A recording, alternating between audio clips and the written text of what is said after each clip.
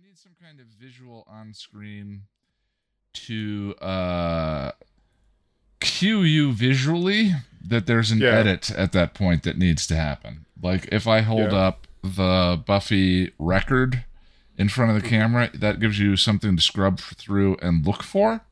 And like, oh, there's an edit point.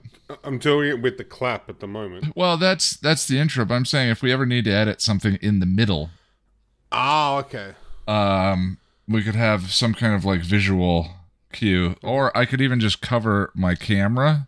And if you see a hand in front of the camera for a period of time, you know, like. Oh, yeah. I mean, we typically don't, but yeah, if we needed to. Yeah. For a while, I did experiment with putting the trailers in. And then you got a small taste of like getting flagged and what a pain in the tuchus that is. The funny thing about that was it wasn't for the trailer, it was because of the song that was in it. It was the Grease song. Yeah, well, my mic is still hot. The audio recognition software works a lot better than visual recognition scanners do right now. Mm-hmm. You know, it's very easy to identify a waveform, and if it's quieter or louder or quieter, it always looks the same.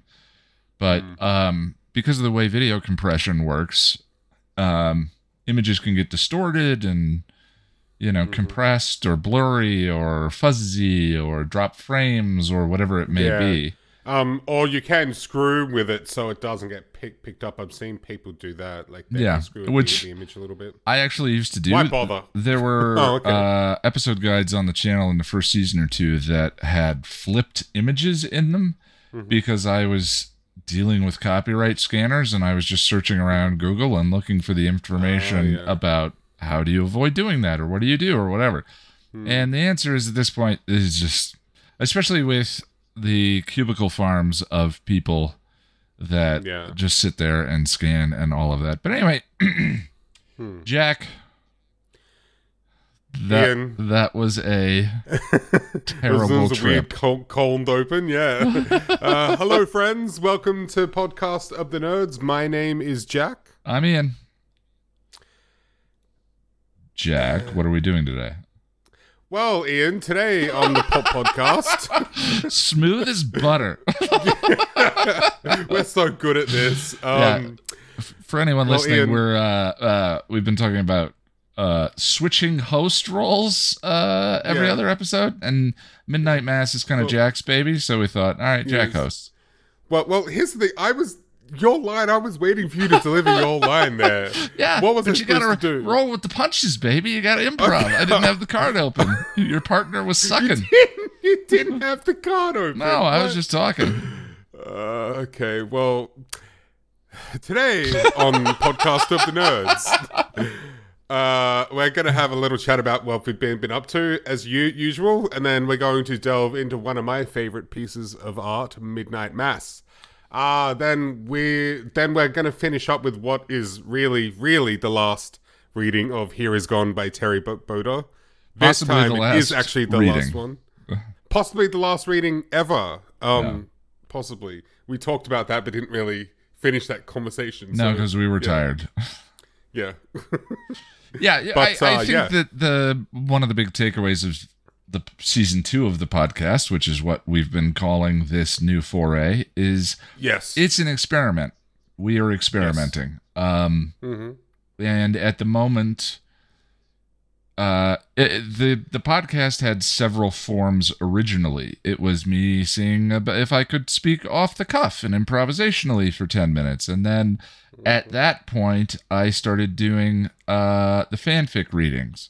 And then you came on and the podcast became something different. And then even during our run together, the podcast became something different. And now here in season 2, we have a new idea that we're playing around with and trying to have more of a, I wouldn't call it structured because there is a structure, but I tend to ignore it. Yeah, that's the thing. We always have a plan and we go into an episode and it ends up playing out differently than we plan. Well, I mean, and that's, I think, the ideal way for it to happen. What we do is we create a structure that is a parachute if we need it. But if you don't need it, then I'd rather just sit here and have a conversation with my friend. You know, exactly. We found that our favorite episodes are always ones where we sort of go with the flow and we sort of let it go where it goes. But yeah, we always have something to fall back on if need be. Well, yeah. Well, I can speak for myself. Those are my favorite episodes. Yeah. My mic still appears to be hot. Let me turn it down. You're hot. Thank you. I'm gonna turn it down at the source. You're gonna audio balance all of this anyway. I am. Yeah. So with the new structure. So for instance, we were talking about, and this is as good a time as any to kind of run through some of the considerations that we're working on. You know, for instance, we thought it would be more fun to sort of, if one of us comes to the podcast with something to talk about or something we want to talk about or something personal, I'm all for it. I don't want to cut that kind of thing. But the structure, the parachute in this case, was to have the sort of list of things we've been meaning to try or things we've been wanting to talk about or things we've been meaning to read or listen to or whatever, and then to sort of dive into those. Now we're running into well, how do we do that exactly? And for instance, Midnight Mass is only 7 episodes. Yes. And so it's easy to get through, but God help us if we get to something that's like 22 episodes a season. It should be easy to get through, but we don't want to do another... I don't want to do another 3-hour review. So do we do this in 2 parts? Do we talk about every single episode? Do we do a big, broad, general review? I think we talked about big, broad worked well for Stranger Things. But there's so many intricate details in Midnight Mass that you and I both love. Well, that's the thing. We were supposed to record this yesterday, but we sat down and started piecing it together, and then it got really late, and we still had like an hour left of scripting to do, and then we were like, well, this isn't going to work. This isn't going to work. Yeah, so the takeaway of it is today's discussion may be a long one. Yes, and probably is going to be a long one. Yeah, we've decided that if it's going to go over 2 hours, then this discussion will be released in 2 different parts, a part 1 and a part 2. And you know, but God help us when we do season 1 of Supernatural. You know, because I don't want to do an episode by episode dissection of everything. I don't want to spend 7 episodes on Midnight Mass. And, you know, and there's no point to that either. That would make sense if we were doing something that was like purely episodic, but that's not television today. Well, television doesn't do that anymore. Lonnie does a wonderful job with The Sandman and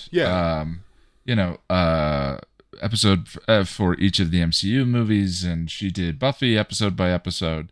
But that's a huge investment, and we're going to be sort of bouncing around different topics. So anyway, the long and the short of it is work in progress is all we're saying. And in that format, I don't know where the fanfic reading fits, because this show now is about you and I, and the fanfic reading was a personal performance kind of thing. Yeah, and it was also a bit of a buffer for you as well. And we're not specifically a Buffy podcast, so we'll see where things go. But Jack, what have you been up to this week? Or news? News. Tell me the news. News. Well, what's the news? What's the good news, my brother? No, wait, that's a different. Okay. So Ian, I've been trying to find somewhere to move. I want to get out of. I want you to get out of that place too. I've been here 12 years, and it's now sucking the life out of me for lots of reasons that I'm not going to go into. But if you've been watching us for a while, you already know some of them. Yeah. But I've been spending hours and hours and hours looking through real estate websites for rentals and whatnot. To no avail. It seems like every listing within my price range is either too small or it's up a flight of stairs, and as a wheelchair user, that's not very ideal. But yeah, I'll push on. Pardon the pun, but it's just becoming very frustrating and disheartening. Yeah. In other news, though, I've joined the Melbourne Horror Film Society. What's that? That's kind of what it says. It says on the tin, really. It's a society. It's like a movie club. It's a movie club of horror fans, all organized by four lovely people. Adam, David, Mel, and just a few other really, really lovely people. And we get together twice a month and watch a horror movie. I think I'm going to request that we rename our Friday movie night the International Film Festival Society. I'm freaking done. I'm tapping a gavel. It is done. I'm just saying that's quite the name, but go ahead. Yeah. During the pandemic, like everybody, I became very isolated. And not only that, I sort of became a little complacent, and I became a little just used to being by myself and not doing anything. And that's I think that was a infection that a lot of us caught during the thing. So I'm happy to hear you getting out. Yeah, and even though it becomes sort of comfortable after a while, it's still mentally unhealthy. So I heard about this society through a friend, and I was like, you know what? I'm going to stretch my social legs a little bit and go and meet these people and hang out. And dude, it's been great. It's been really, really fun. The last screening we watched a really cheesy slasher from the 80s called Maniac Cop, which is exactly what it sounds. It sounds like there's this killer cop going around, and it's not a good film, but it is hilarious and it is over the top. Maniac Cop was actually in my Thin Dead Line original script because it was potentially one of the inspirations for the Zombie Cop episode of Angel. Oh, okay, yeah, no, I remember that now. That episode has kind of a 90s grindhouse horror film feel to it, with Angel backspin kicking a cop's head off. Top that. Well, there's lots of scenes like that in the film, just lots of like over the top gory shit that just is stupid but also amazing. But for the most part, horror movie fans are like metalheads in that those on the outside wouldn't necessarily expect it, but they tend to be very loving and kind people. And I rocked up alone for my first screening, and I was kind of nervous. I didn't know anyone there, but everybody was so nice. Why do I feel like I'm hearing about my boy's first day of school? That's what it felt like. But instead of sitting in the corner by myself eating a sandwich, I had a pint of beer and I was talking to people and we were nerding out about horror films and stuff. It was really, really fun, and I'm really glad I did it. And when's the next one? Yeah. So the next one is towards the end of the month. I think last Saturday of the month, I think. So in a couple of weeks. I'm really excited. I think we're watching Demons, an Italian film it's an old Italian film called Demons. I've heard of Demons, yeah. Only because I watch Red Letter Media stuff. Ah, yeah, okay. Well, Ian, enough about me. How are you? What have you been up to? I miss my beard. So there's a... how dare you? You're supposed to lie to me and be like, no, buddy, you look handsome. Don't worry about it. We already had this conversation. Let's just turn the bokeh on your camera up. So I took a trip to California. My dad needed some support, and it was... I'm not going to get into it. It was a very tough trip, very challenging. And it was sort of confronting... my dad's 75, and, it's a lot, right? So, yeah, it is. Lonnie Putting and I, it lightly. Lonnie and I were playing a game one time, where we were sort of teasing each other by making fun of each other with some of each other's best qualities, as though they were terrible. I think I know where this is going. Yeah, and And I was like, and she says to me, like, I teased her with her best quality, and she teased me by saying, like, I'm Ian. Life is miserable and full of suffering, but it's okay because it's making me a better person. Blah. Perfect. Nail And on it's the so head. spot on to, my, like, I mean, we're going to get into this a little bit with Midnight Mass, but, like, partly there's this constant sense of existential dread that I deal with when I'm not working, when I'm not making things, when I'm not creative, when I'm not with my friends, so on and so forth. And, reconnecting with my dad, and he's 75 and not doing well, and all of that was a lot. And he was living in a certain state of being, and there were other factors to the situation that made it more grueling, and it was physically exhausting, and it beat me up, and I lost 6 or 7 pounds in 2 weeks while I was there. That's a lot in 2 weeks. Yeah, well, this started with the beard because Lonnie read that COVID can just hang out in a beard. The moisture attaches to the beard. The beard keeps it from drying out. So she asked me to shave the beard when I left. And the thing about... I did that at the beginning of the pandemic. I shaved the whole thing off. Yeah, the thing about... that you are well aware the stages of beard growth, right? Oh, yeah. As someone whose facial hair grows really, really slowly, I'm painfully aware. Mine grows quickly, and I it's know, still... look at that! You're clean shaven, and then it looks like, you've had a couple of days, but you're fine. Boy. And then you kind of look like you're on a bender, and then you look like it's like, boy, he's really letting himself go. And then you have your like under a bridge drinking cough syrup phase of beard regrowth, which is kind of where I feel like I am right now. And in a couple of days, people start going, oh, he looks distinguished.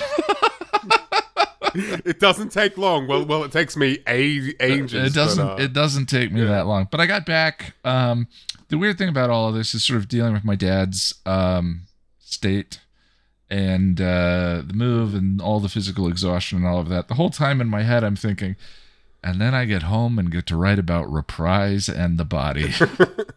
Hey, can I just quickly say, though, what you have on your face there at the moment, that'd take me like 6 months. For you, it's been like 2 weeks. Like, screw you. Yeah, 10 days. Yeah. 10. There you go. Not even two weeks. Since I shaved and got on the plane.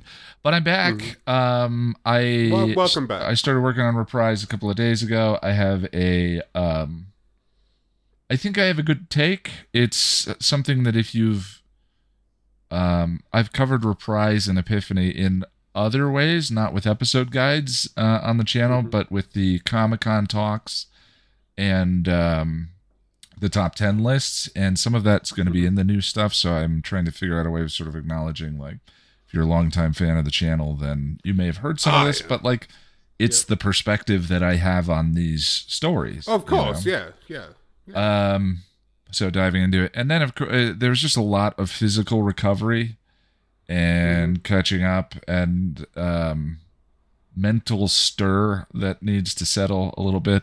And then, Jack, I got in the mail something I reserved more than a year ago. Oh, dun dun dun! My Steam Deck. Now there's two types of Ian decisions. Yeah, right? Yeah. There's a boat decision. Yes. And then there's a Steam Deck. And there's a pirate budget decision.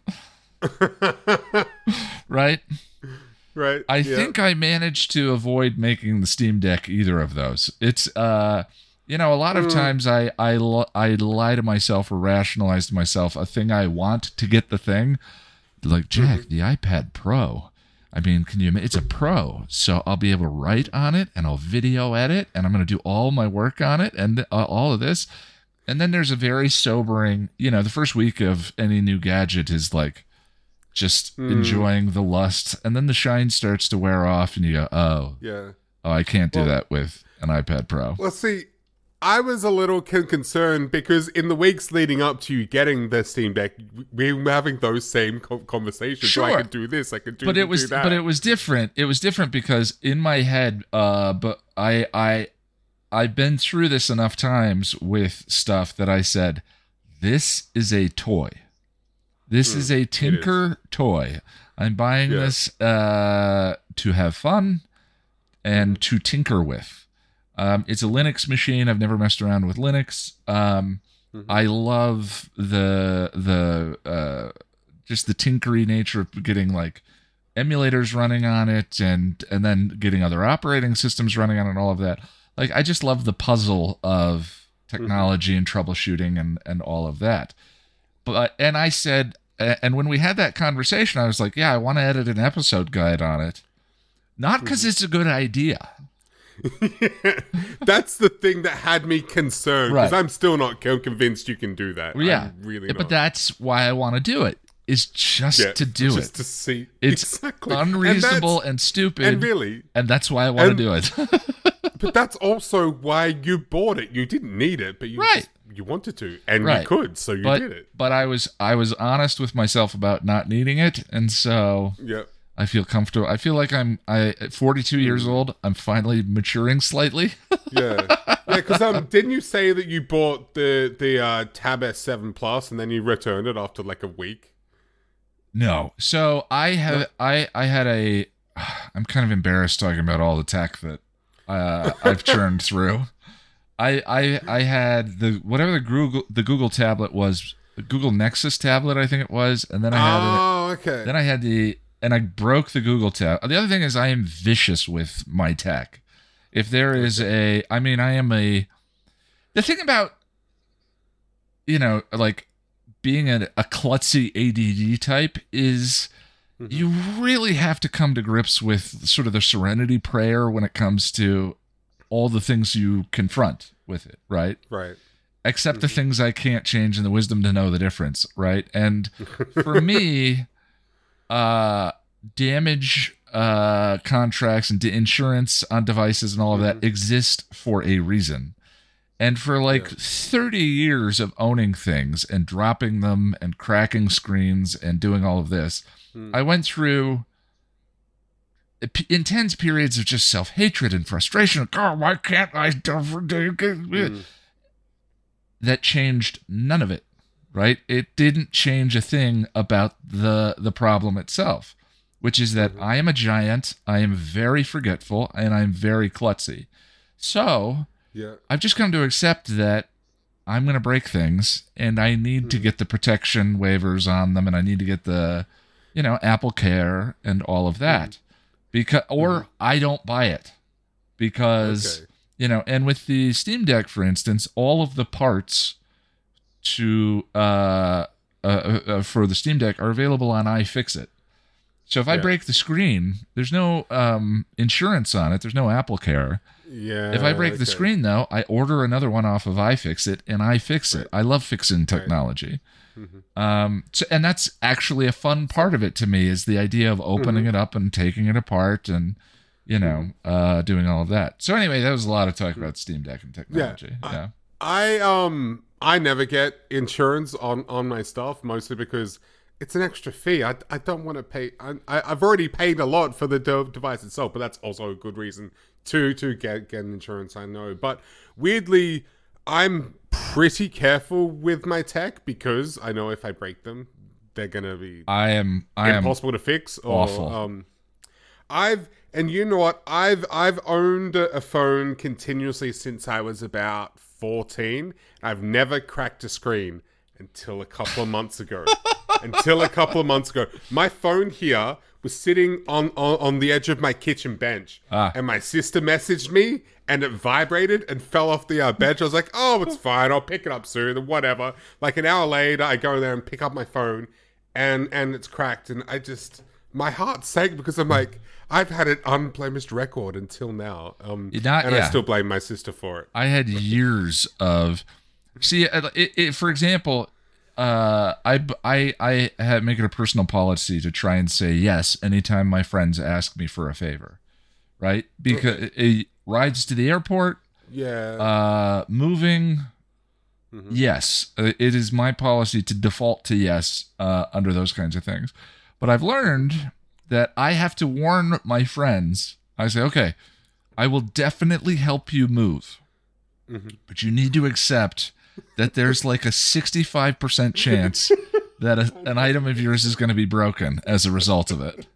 And if that trade-off is worth it to you, then I'm all there, baby. But you got to accept that. Because I love the honesty there. A plate, it's a a mirror, it's a something, but something, something gets Ian'd in the course of the move. And decades and decades of guilt without being able to fix the problem. It's like, it just is, it's unhealthy. Right. So I apologize. I feel it, but it's like, I just try and now externalize fixes to the problem, whether that's being upfront with, yeah, I'll definitely help you move. But you should handle all the things you love. And I will handle the boxes of toilet paper, Yeah, or to get the insurance waivers. But we should move on. Yeah, we should. It's good to be back. It is good to be back once more. It's been about a month now, right? And yeah. It's been a bit of time. So before we get into the discussion of Midnight Mass, we don't usually do this kind of thing, but Midnight Mass is a show steeped in religious ideas. The ones in the show are specifically Catholic, but I think any discussion of the show engenders a broader discussion of religion and spirituality as it is. So Jack and I wanted to lead with, he and I are both atheists, and we wanted to mention in advance that, yes, we're both deeply aware that we have many personal biases, even if we're not always clear on what they are. So in the course of the discussion, if some of our biases step on your toes, apologies. And we have our own perspectives, and we can't remove ourselves from our perspectives. It's just, that's impossible. Yeah. That's disingenuous. So Ian already sort of touched on it, but this is pretty much a test of our new format here of what we're calling season 2 of Podcaster of the Nerds. And yeah, things are going to be a little experimental and whatnot, but yeah, so we're going to dive into Midnight Mass, and Midnight Mass is quite a difficult show to talk about without spoilers. However, most of the major spoilery stuff doesn't happen until the end of episode 2. So there's a lot of setup and getting to know the characters before that. So we're going to start with a non-spoiler discussion of the first two episodes. Then we will give you a very loud and very clear spoiler warning before we switch into spoilers and the rest of the show. Yeah, I would, if I had to guess, I would guess that the version of the discussion that we're going to have today will be the exception rather than the rule for how the podcast will go. Yeah. I don't foresee us watching a lot of stuff where we want to go into as much detail as we want to with Midnight Mass. Yeah, so the Stranger Things discussion will be a little bit more common. Yeah. It's because there's just so much going on in this show that sort of resonates with us in the way that we really want to talk about it, I guess. But anyway, saying all of that, what is Midnight Mass, Jack? Well, Ian, let me start by saying there are 3 TV shows that are sacred to me, for lack of a better word. 3 shows that are precious to me because they've either, they've changed my perspective on something, or they've affected me in profound ways, or they've just sort of helped me grow as a person, And those shows are, of course, Buffy the Vampire Slayer. Yes. The Good Place, and Midnight Mass. Without being the slightest bit hyperbolic, Midnight Mass really is one of my favorite pieces of art ever. But yeah, according to IMDb, Midnight Mass is the tale of a small, isolated island community whose existing divisions are amplified by the return of a disgraced young man and the arrival of a charismatic priest. But I'm not even sure that suffices as a description. Yeah, it's interesting. The show is not... The show feels twisty, right? Mm-hmm. The show feels twisty. I was thinking about this writing about the review, or rather writing our notes for this episode. But unlike a lot of other content so I've watched this 3 times now. I watched this the first time with you, second time with Lonnie, and the third time on this trip with my dad. And I have to say my least favorite experience of it was the first time. Mm-hmm. And that is because, and I think that's unusual because a lot of times twisty content is predicated on the twist. The twist is the content, right?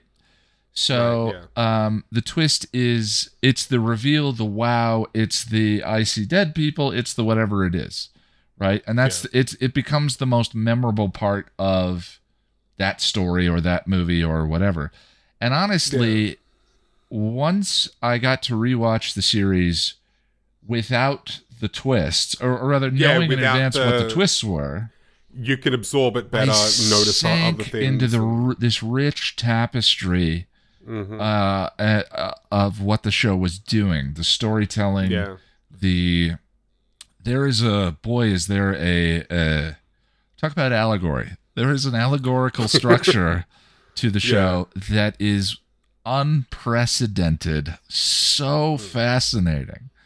But that first watch is you're for at least 3 or 4 episodes caught up in the twistiness. Where is this going? What's going to happen? Where is this going? Yeah, because for me, it was very unexpected. I didn't expect it to go where it went the first time. I didn't either. I was sort not of easily taken surprised. aback a lot.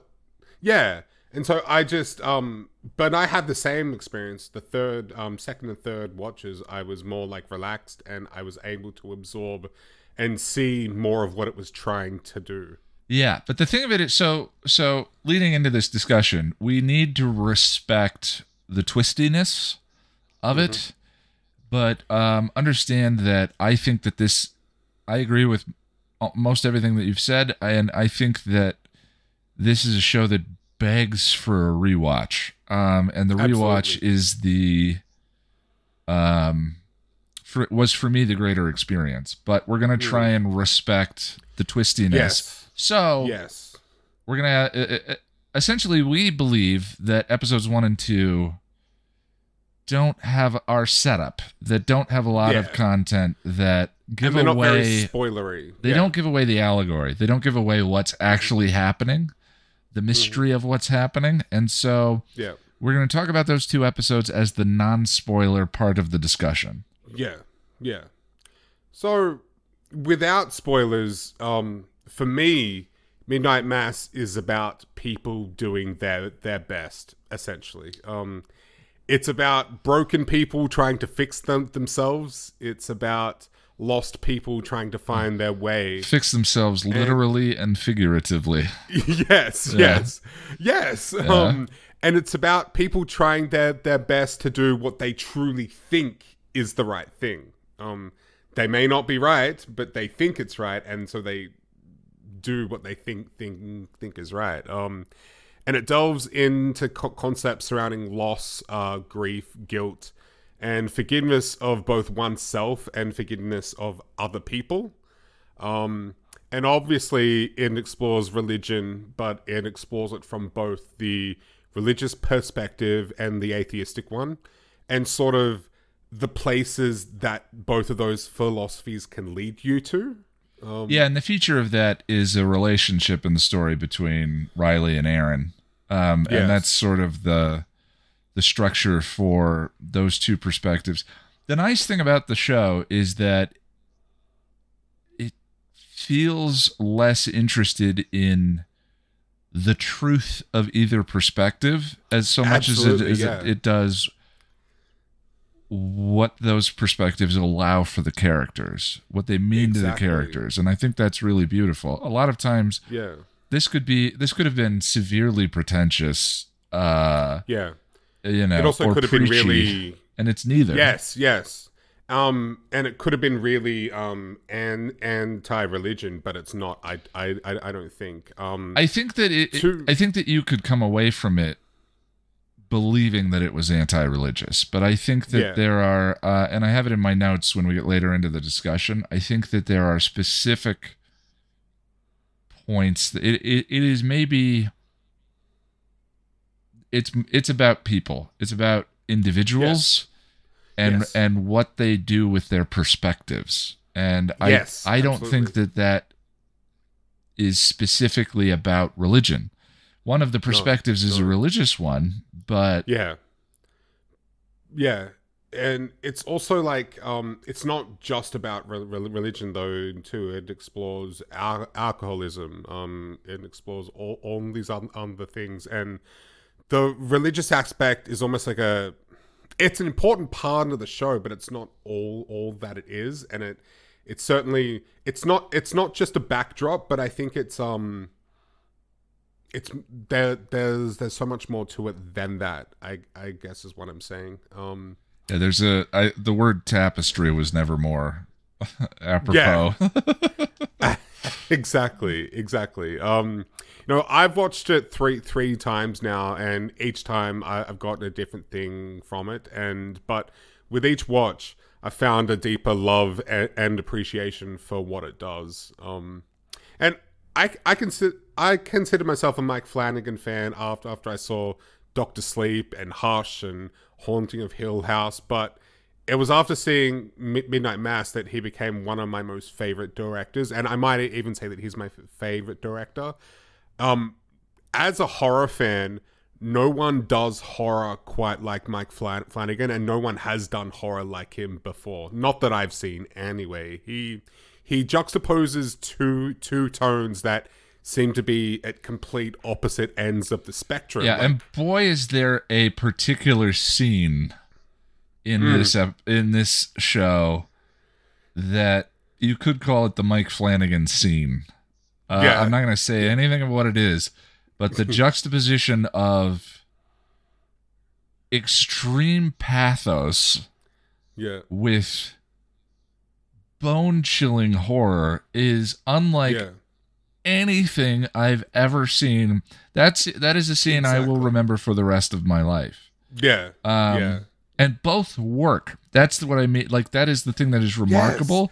Is they are incredible. They are not dissonant. I mean, in the span of 3 seconds, the tone flips one way to the other. Yeah. And they harmonize together somehow, even though you would believe that couldn't happen. Yes. On paper, it shouldn't work, right, but it does. Yeah. It does. And we'll get more specific later on. Yeah. Mike Flanagan will scare the shit out of you, but then leave you feeling like hopeful 5 minutes later, whilst also bawling your eyes out. Yeah. Yeah. So let's we're going to start with the non-spoiler discussion of books 1 and 2.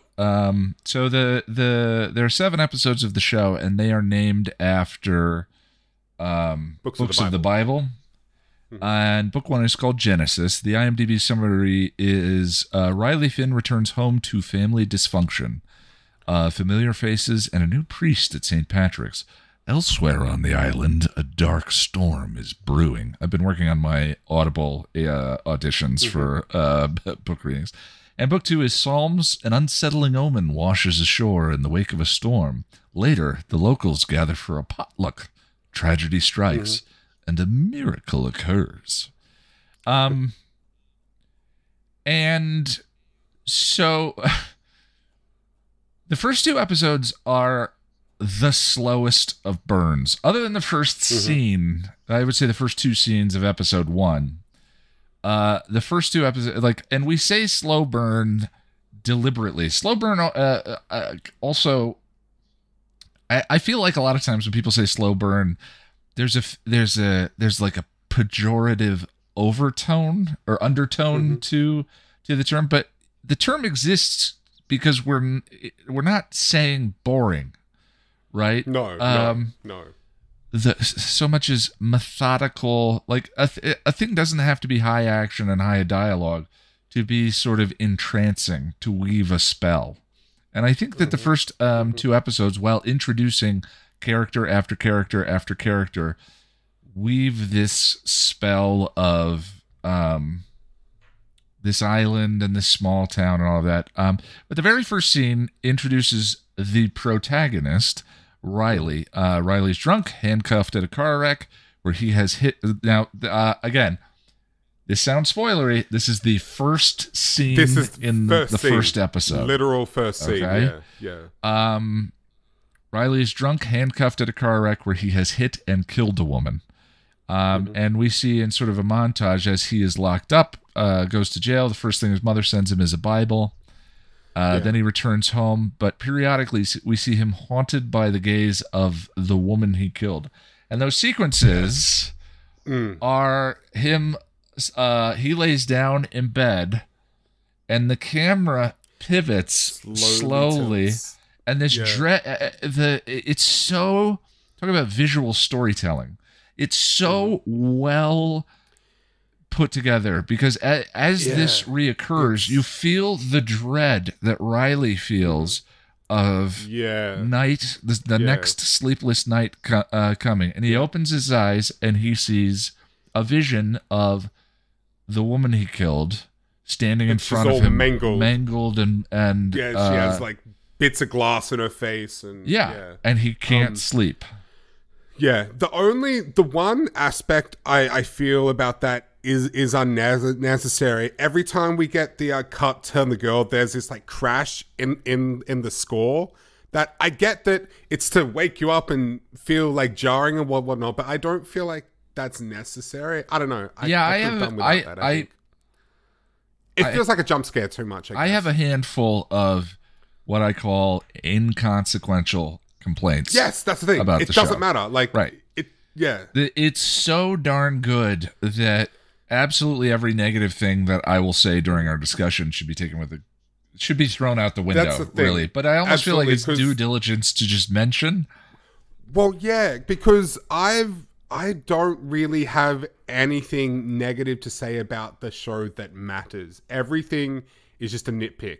Like, but for the sake of trying to not sit in here and gush for 2 hours, when it comes to new TV shows, your Stranger Things, your like almost purely serialized shows, specifically in the horror genre, it feels like there is an aspect of it that is at war with itself, in that it isn't episodic, but every episode of the show feels compelled to represent its horrorness, right?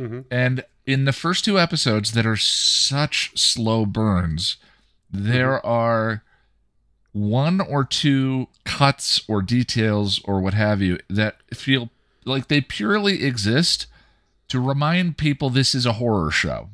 Yes. Because what it is a 7-hour movie where that builds constantly to the almost constantly to its climax, and but for the first 2 episodes that would be, there's not a lot going on, right? Yeah, it almost feels like a slow burn, but not necessarily what you would think of as a slow burn. It's more like, in hindsight, when I think about it, it's like, it's a bit of a slow build. Yeah, and in the first 2 episodes, there are a handful, like 2 or 3 in total, spooky jump scares.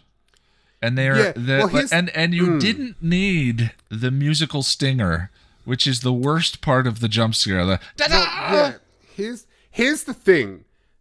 It does have jump scares, and look, as a horror fan, I don't hate jump scares. I hate cheap jump scares. I don't feel like the jump scares in this are cheap. No, they're not birds. They're not. No, it's not. You think the murderer is coming around and it's the girlfriend. It's not. It's none of those. Yeah, because that's what you call the false scare, and that's cheap. Right. Every time you're is it seeing something, you're seeing something. Yes. Is it spoilery to describe one of the jump scares? Let's not describe it. Okay. Yeah. Okay. Yeah, but they're not cheap. I don't think. Yeah.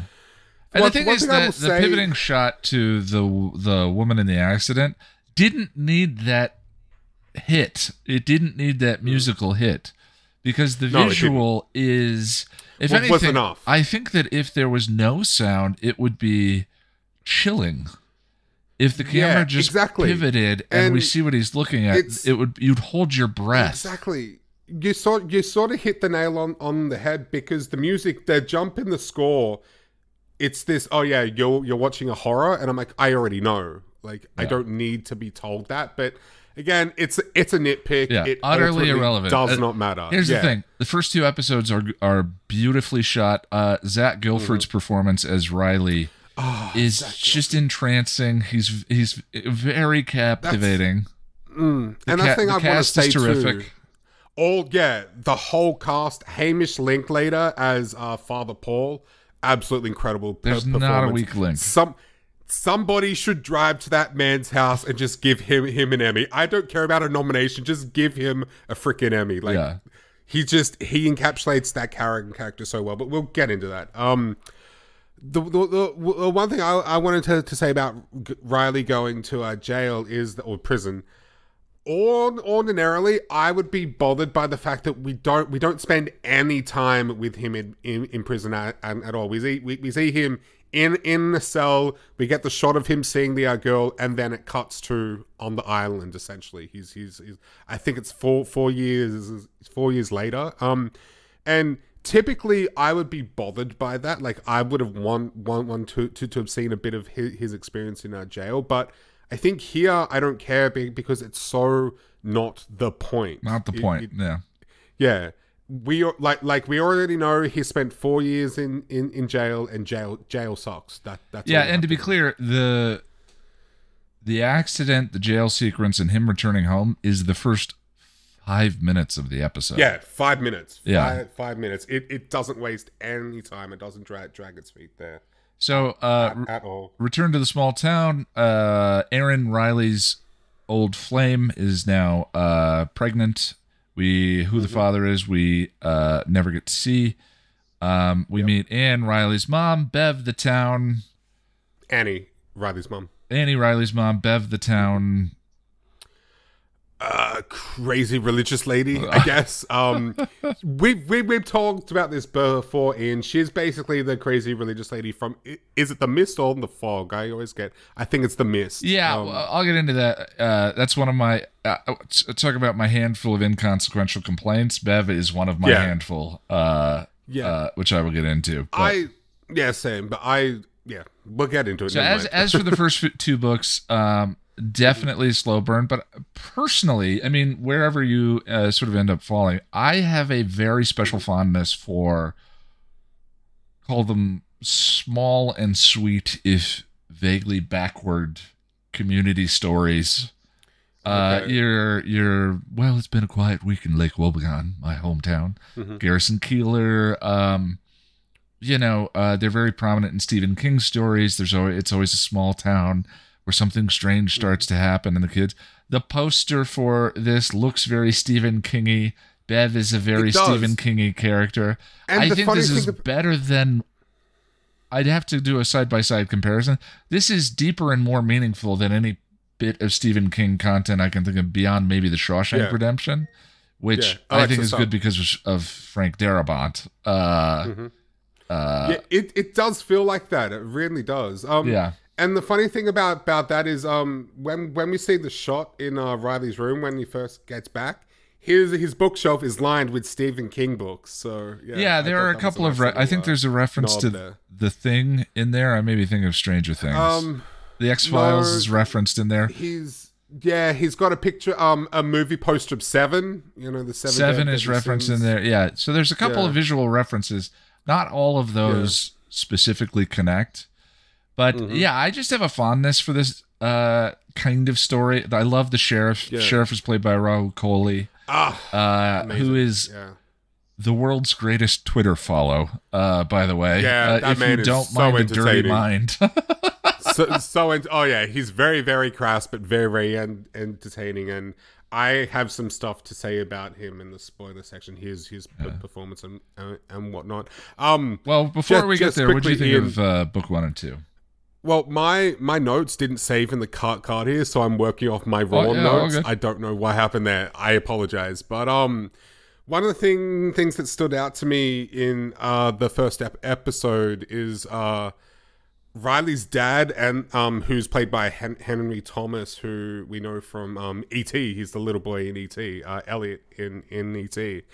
But the way he is with Riley, he's very sort of standoffish and cold, and like there's a scene where he says goodnight, and instead of giving him a hug, he just awkwardly like shakes his hand and stuff, and that makes me feel so bad for Riley. Like, I get it though, and just the whole his dad getting weird with him in terms of him like wanting him to go to church is essentially trying to force religion on him, telling him that he should go to church. You've never had religion forced upon you. I mean, I live in a very secular country, so I do not.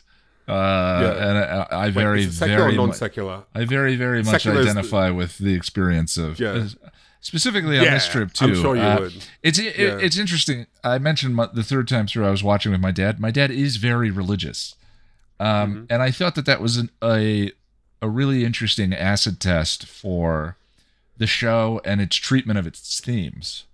So this is before we send people away who haven't seen the show. My dad is very religious. He's Lutheran, reads the Bible every day, reads a different verse, different bit of the Bible every day. He's very studied. My dad is an academic and has kind of an academic approach to the Bible and the study of it.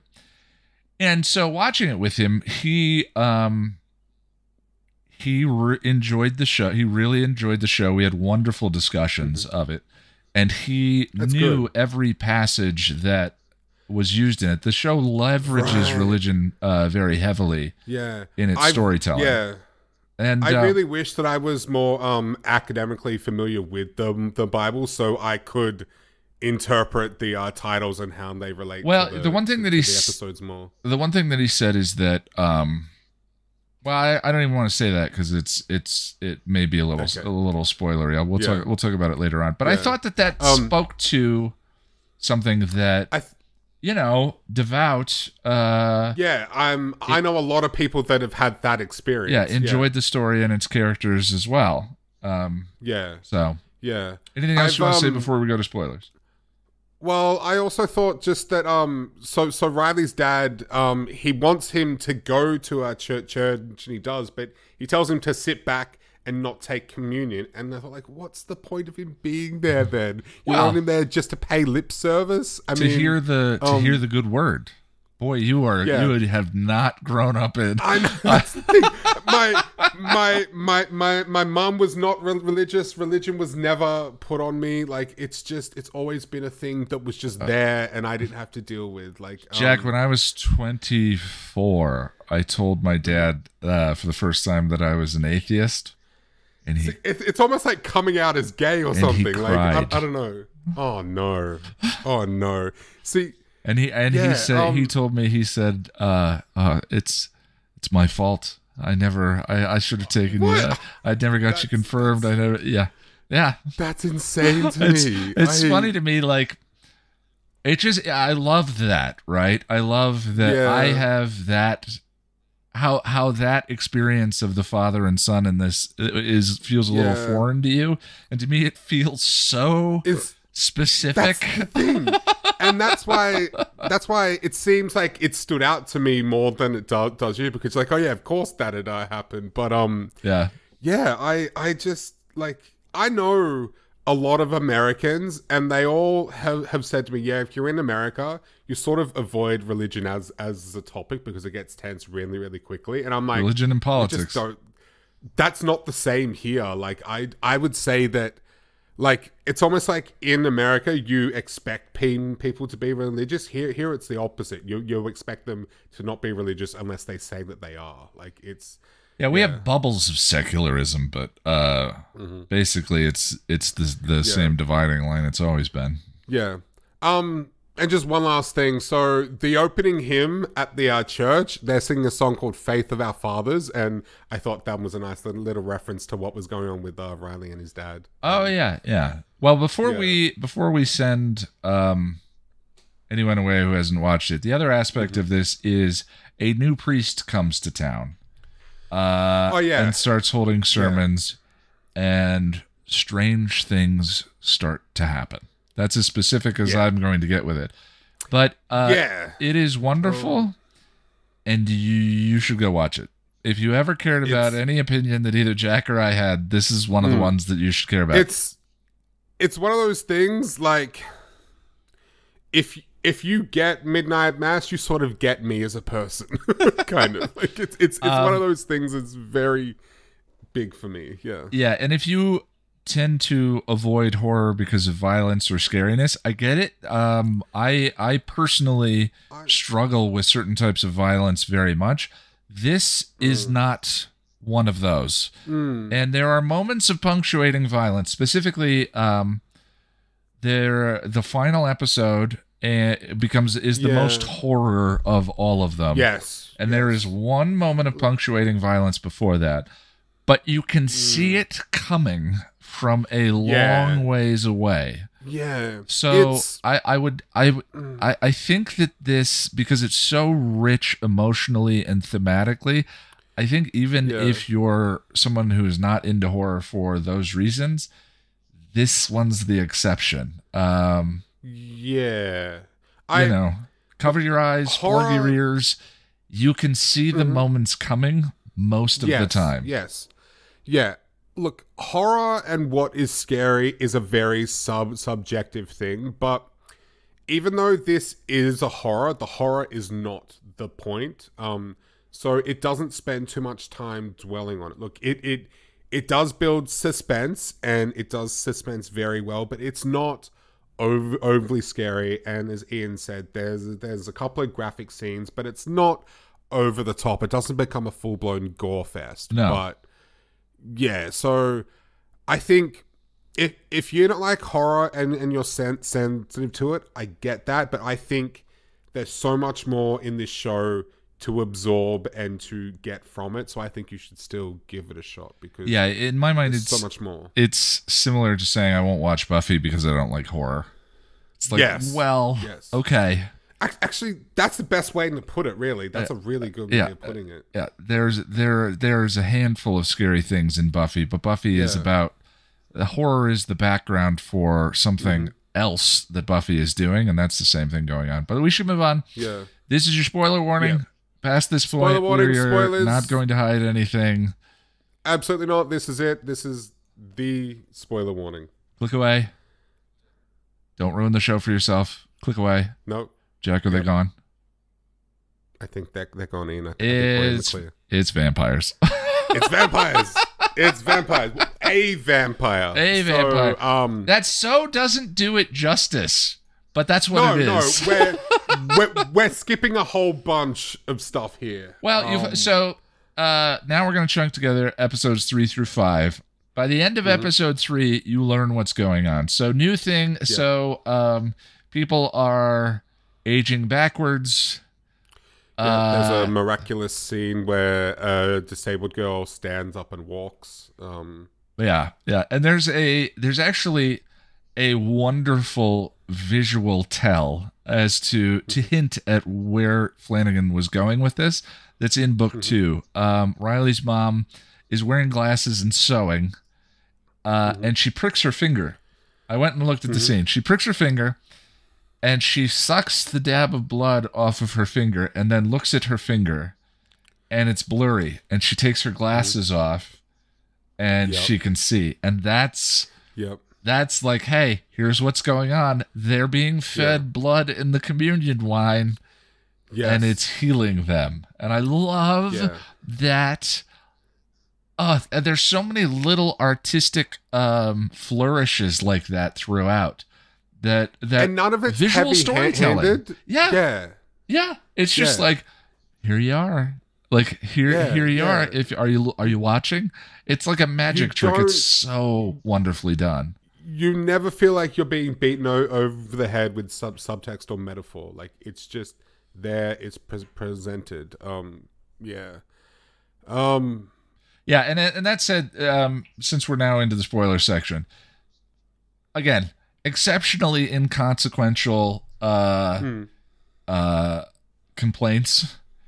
I cannot help when you're making a twisty, when you're like, a twisty twist. I got a little twisty twist for your twist, right? Mm-hmm. My brain loves a puzzle, and I cannot help but sit there and try and figure out what's happening. And one of the big things in this is because everyone needs to de-age in order to tell the story, the older characters in the story have makeup to make them look older in the first couple of episodes. And it's okay. It looks a little like stage makeup to me. There's only one that really stands out to me though, and that's Mildred, the old lady. The others are more subtle. That's because they're taking like a 25-year-old woman and turning her into like an 85-year-old. The largest gulf to cross. But two of the characters were guest stars on one of my favorite.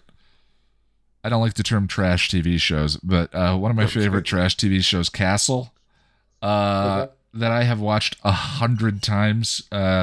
I love Nathan Fillion and Stan Akatic. The mayor and Riley's mom were both guest stars on Castle, so I'm very familiar with what those actors look like normally.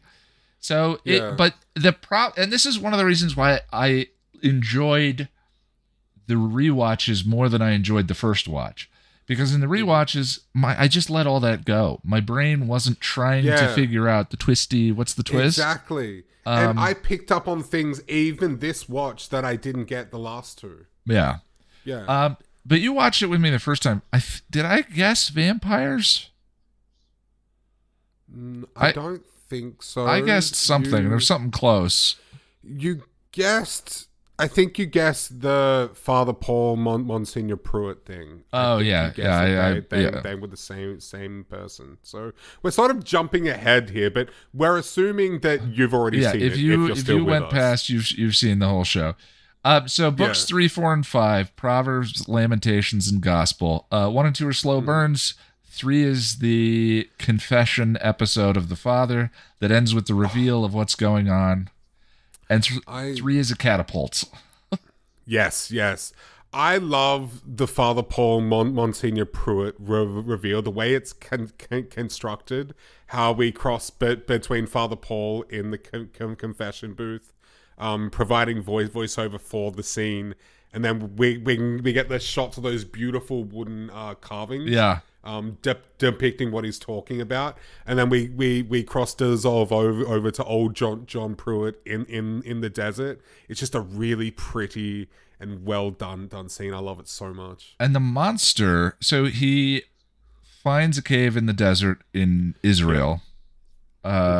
He's in Jerusalem, and then he wanders out into the desert. And there's a vampire in it who turns him so that he can leave the cave.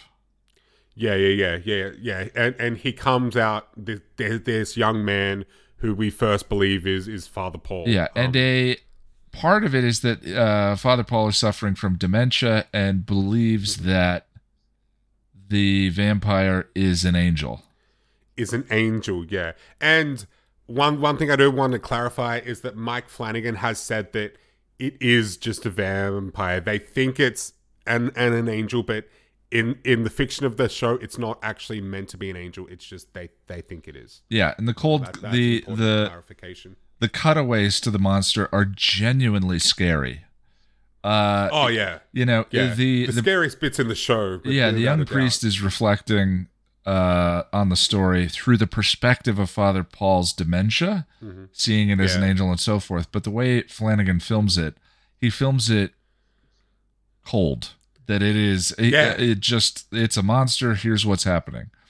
There's one shot where we see through Father Paul's eyes, and he sees a halo over the angel's head. But the rest of the time, it's clearly represented, I thought visually, that this is not an angel, it's a monster. Yes, exactly. I think it is pretty obvious that it's not meant to be an angel, but I think it's an important clarification to make. So the reveal is the first bit that blew my mind. It's kind of hard to project back now, but I don't think that I've ever seen the tropes is the wrong word, but sort of the mythology of Christ and the angels and all of that layered over the top of vampire horror. Every once in a while that may have happened, but I didn't see it. And every once in a while I feel like we get to come upon something that is completely new and unique. And even though this is a show loaded with sort of tropes, small town tropes and all of that, that whole tapestry is what we were describing of the body, the blood, live forever, immortality, all of that, as a double layer between religion and vampire horror was awesome. I mean, just so clever. It's so clever to stitch the two of those together in the way that he did. Yeah. Well, I actually watched an interview with Mike Flanagan last night, and I'm paraphrasing here, but the interviewer asked him about stitching together these two things that are like in most people's minds are diametrically opposed to each other. Religion, which is often considered to be this pure thing, this like positive, happy, bright thing, and horror essentially. And Mike Flanagan was like, well, in so many ways, horror is woven into the fabric of religion. You Scary read stories. The book of you read the book of Revelations. It's all about monsters coming out of the ocean and winged creatures coming and ripping you apart. Like, there is a lot of horrific stuff that happens in the Bible. The plagues, the book of Job. Like, it's almost essential to the Bible, especially like the Old Testament. Old Testament God was a scary, vengeful, angry person. Yeah. And so that was something I was going to bring up. So one thing my dad specifically commented on, which he's never seen a piece of fiction like this, where it was so layered with religion, with religious specific texts from the book, all of that. And he was struck by how good a job they did of finding verses that fit the context, and to the point where they felt a little cherry-picked to sort of represent, but that also plays into the theme of evangelism and manipulation of the religious leader, which we'll get into later on. But yeah, it is so dense with, he's obviously studied. Flanagan is obviously steeped and studied in they Catholic clearly know text what they were for this talking about. Storytelling, and finds wonderful ways of stitching the way in which a priest like this might misinterpret what's happening as an act and of it's God. Believable. Yeah. And you can even as an atheist, I could totally understand why they were buying it. Like, absolutely. We get the first quote unquote miracle in that a paralyzed girl stands up. The Joe and Lisa thing. Sorry, I'm getting muddled here. Yeah, it's okay. This is a tough discussion. Yeah, it is. So, there was another character by the name of Joe Coley, who is an alcoholic, and sometime in the past, he was messing around with the gun. The gun went off and hit this teenage girl in the spine, and she became paralyzed. And then through drinking the blood of the vampire, unknowingly drinking the blood of the vampire, there's this really awkward scene where they're in mass, and Father Paul, I think they're doing a communion thing, the thing with the crowd. They're wonderfully awkward. It's not this. Yes. It's not this theatrically. Yeah. Whatever. It is. No. Chunky and him forcing the situation on. Genuinely uncomfortable. Yeah. He's standing there with the cracker, then he's like, come on, like stand up. Essentially takes a step back, and she wheels forward, and he's like, nope, and he walks up a couple of steps. And everybody's like understandably like horrified. How like, what dare are you doing? Yeah, like what are you doing? And then she stands up and walks up the steps and takes the cracker. And as a disabled person, that really like reminded me, I've had religious people approach me and do their whole, in the name of Jesus you are healed, like all this really crazy stuff. I had this drunk woman in a bar once just going like, stand up, you can do it, God said you can, stand up. I'm like, like the moral of the story is don't be weird to disabled people. Leave us alone, okay? That's a good lesson. Yeah, but that scene is so awkward and so crazy, and but then go ahead. And then later on we get this scene where Lisa, the girl who was paralyzed and is now walking, she goes to Joe Colley's house, and we get, for me, what is one of the most powerful scenes in the series. And I want to give a proper mention to Inara Simone, who plays Lisa, and Robert Longstreet, who plays Joe. Don't get me wrong, the dialogue and the writing in the scene is top tier, but the performances really, really carry it. She goes to his house, and she starts off by saying how she hates him. I think she specifically says that he reached through time and stole her future. Yeah. And then but she says, I forgive you, Joe Colley. And she said the only thing that was standing in my way was hatred, but the only thing that's standing in your way is yourself, because he's a full-blown alcoholic. He's he's ruining his life through alcohol. And but their dynamic to me is one of the most interesting in the show, because like I genuinely feel for both of them, because I understand where both of them are coming from. Like Joe's drunken stray bullet paralyzed Lisa, and like she says in the scene, he stole from her, and I don't think anyone in their right mind can blame her for hating Joe. Of course she would. Absolutely, of course. But then on the other side, there is Joe, and I feel for him and how tragic of the character he is, because he's consumed by his guilt, and he's so far down inside of it that he's basically drinking himself to death. And I almost feel as though he hates himself more than Lisa does, in a way. So to have Lisa forgive him, not only for his sake, but for her own sake, is so incredibly powerful to me. Yeah. It is I mean, the scene gets me, period. Like, the scene absolutely gets me. One of the criticisms that I've heard levied against the show is that it's very monologue-y. There are a lot of monologues, but who cares? It's such a weird criticism. They don't talk like real people. Stories are constructed.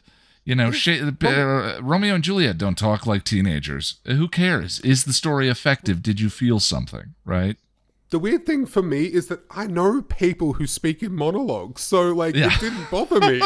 Like I know people who talk like that. Yeah. That, for some reason, there's something about that scene that sticks with me, like in a negative way, and I don't know exactly what it is. I don't subscribe to the idea that the show is too monologue-y, but there is something off for me about that sequence. I love what you had to say about it, though. That's a perspective, I think, that I don't bring to that scene specifically.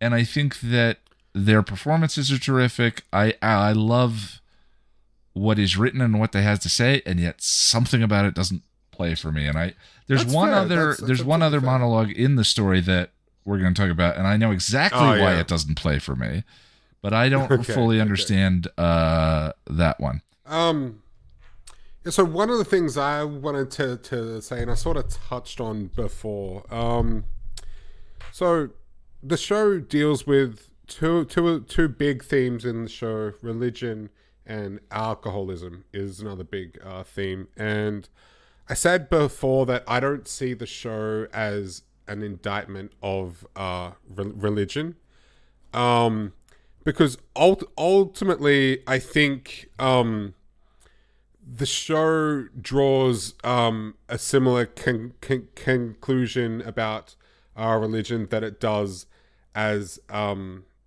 it does with alcohol. This is a little bit further ahead in the show, but in the first AA meeting, Father Paul says to Riley, alcohol isn't good or bad, not on itself, it's people. You know? A drink is just a drink. You know, we use it for ceremony, ritual, and celebration, and under the right circumstances, for most people, it can be used to enhance a mood, and for most people, it's fine in moderation. And I think the show draws the same conclusion about religion. Religion, for the most part, for people who practice, can provide comfort and purpose, and I think that's enhance one's life. That's the perspective that Aaron is there to represent. Aaron is So getting into Lamentation, episode 4, Lamentation, is, I think 4 and 5 are my two favorite episodes of the show. Lamentation is a passionate expression of grief or sorrow, is what a lamentation is. And one of the consequences of de-aging is Aaron loses the baby. And this episode is where I fell in love with the show, specifically the conversation between Riley and Aaron, where they talk about, what do you believe happens after death? And she says, no, not about me, about my child, my daughter. Yeah. And talks about, tells this one, it's so funny. I feel the weepies just barely grazing the edge of what she said. Like, in my imagination, I haven't said anything yet, and I'm still like, I know, you know. That scene, man, it's one of my most favorite scenes in all the fiction. It's gorgeous in every sense of the word. She talks about Aaron's speech about her daughter in heaven, and she talks about how her daughter's life saved her life. Okay, so there's a wonderful dynamic, I think, being set up here. So that's one of them. But I want to read an excerpt from what Riley says, because I mean, talk about all the artistic flourishes, the structural artistic flourishes that are in this show. He says, and the electricity disperses from my... This is Riley talking about what's going to happen when he dies. And the electricity disperses from my brain till it's just dead tissue, meat, oblivion, and all of the other little things that make me up, the microbes and bacterium and billion other little things that live on my eyelashes and my hair and in my mouth and on my skin and in my gut and everywhere else, they just keep on living and eating me, and I'm serving a purpose. I'm feeding life. Right. And Riley's arc up until this episode, he in there, I think it's the first scene between he and Aaron says, how are you doing? No, how are you doing? And he talks about how he has no purpose. His life no longer has purpose, because after he's killed a person, what does anything he do mean? How does his life have meaning after an event like that has occurred? And the idea that tied into that his death has purpose. Right. Is not only it sort of makes me incredible foreshadowing, but also speaks to his character in a way that I think is just gorgeous. Yeah. It sort of makes me think of some religious people, and I guess some people interested in philosophy. They often ask, why are we here? Thinking that there needs to be some philosophical reason as to why we are here, the meaning of life, so to speak. But whenever people bring up that I always just think of, well, there is a reason in terms of cause and effect. Life spawned, and here we are. But a philosophical reason, I don't know. And that's sort of what Riley is sort of talking about there, sort of. But for him to talk about, he will then have purpose in things feeding upon him. In the episode where he goes and gets eaten by the vampire. Oh, yeah. Holy shit. So mind-blowing structurally to me. Yeah. The way that sequence foreshadows how the episode ends, as he gets fed on by a parasite, by a predator. A literal parasite. And has purpose. And twice he uses his death, or rather, then he uses his death to save everyone. He also finds a purpose in that. Yeah. I think that comes in the episode after. I think, but it's still that's episode 6. But the thing I love is that scene. But that scene follows directly after him being eaten. So Aaron's child used its life to save Aaron. Riley uses his death to save Aaron. Yeah. Yeah. Which is and it's all set up in that conversation between the two of them. Yeah. Him taking the rowboat out, which we'll get more into in a minute. Yeah. And using his death to convince her to save herself. And Aaron's daughter, her life convinced Aaron to save herself. It's just structurally, it just blows my mind, Jack. It's so pretty. It's so pretty. Yeah. The writing is amazing. And the performances elevate it so much. But before we get to the end of the episode, so they have this conversation where they talk about death and they talk about all of that, and then it cuts to something goings on with the priest. And when we cut back to Riley, he's shot in a portrait. He's laying in bed, and the camera is in a portrait perspective, the way it has been the entire time. When he is haunted by the vision of the woman he killed, and the camera opens in the portrait perspective as he's laying in bed, and he opens his eyes and sees Aaron. Yeah. And what that means in terms of visual storytelling, it's not heavy-handed. It's not given away. It's all the way the character is framed in two different scenes. Is so gorgeous. Like their intimacy and the relationship and her love is keeping the darkness at bay. And you don't have to say anything. It just is shown in the way the shot is framed. Yeah, exactly. Yeah. So I've been through the show three times now, as I said. And this particular watch through hit differently this time, especially that scene we were just talking about when they talk about death. I lost a friend very suddenly and very tragically these past two weeks. My friend, long story short, he had a biking accident. Was in a coma for a little while, but he had no brain activity. He was brain dead, so they had to switch off his life support. And so that scene, I mean, the past two times I saw the show, it made me weepy, but this time I bawled my freaking eyes out. Like I ugly cry. I paused. I had to pause. It was ugly. But it's funny how the timing worked out this time, that this show was exactly what I needed in this moment. And just again, the show is now even more special to me. Like it means more to me the more I see it. But that's something I wanted to mention. And rest in peace, Lewis. Yeah, again, I think that the again, we're constantly talking about the Flanaganism of it, right?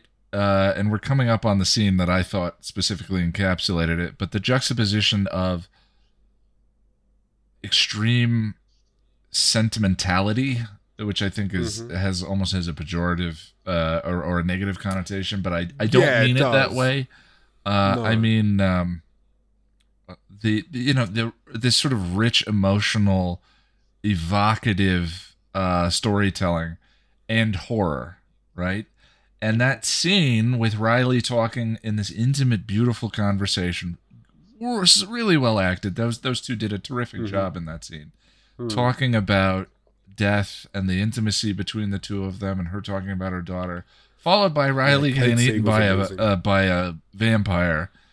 And yet it works, right? And yet it works. It works, and it shouldn't work, but it does. Right. And I think it works because of how it is handled, and I just really feel like everybody who worked on this show did it with such a love and a passion, because it really shows. Yeah.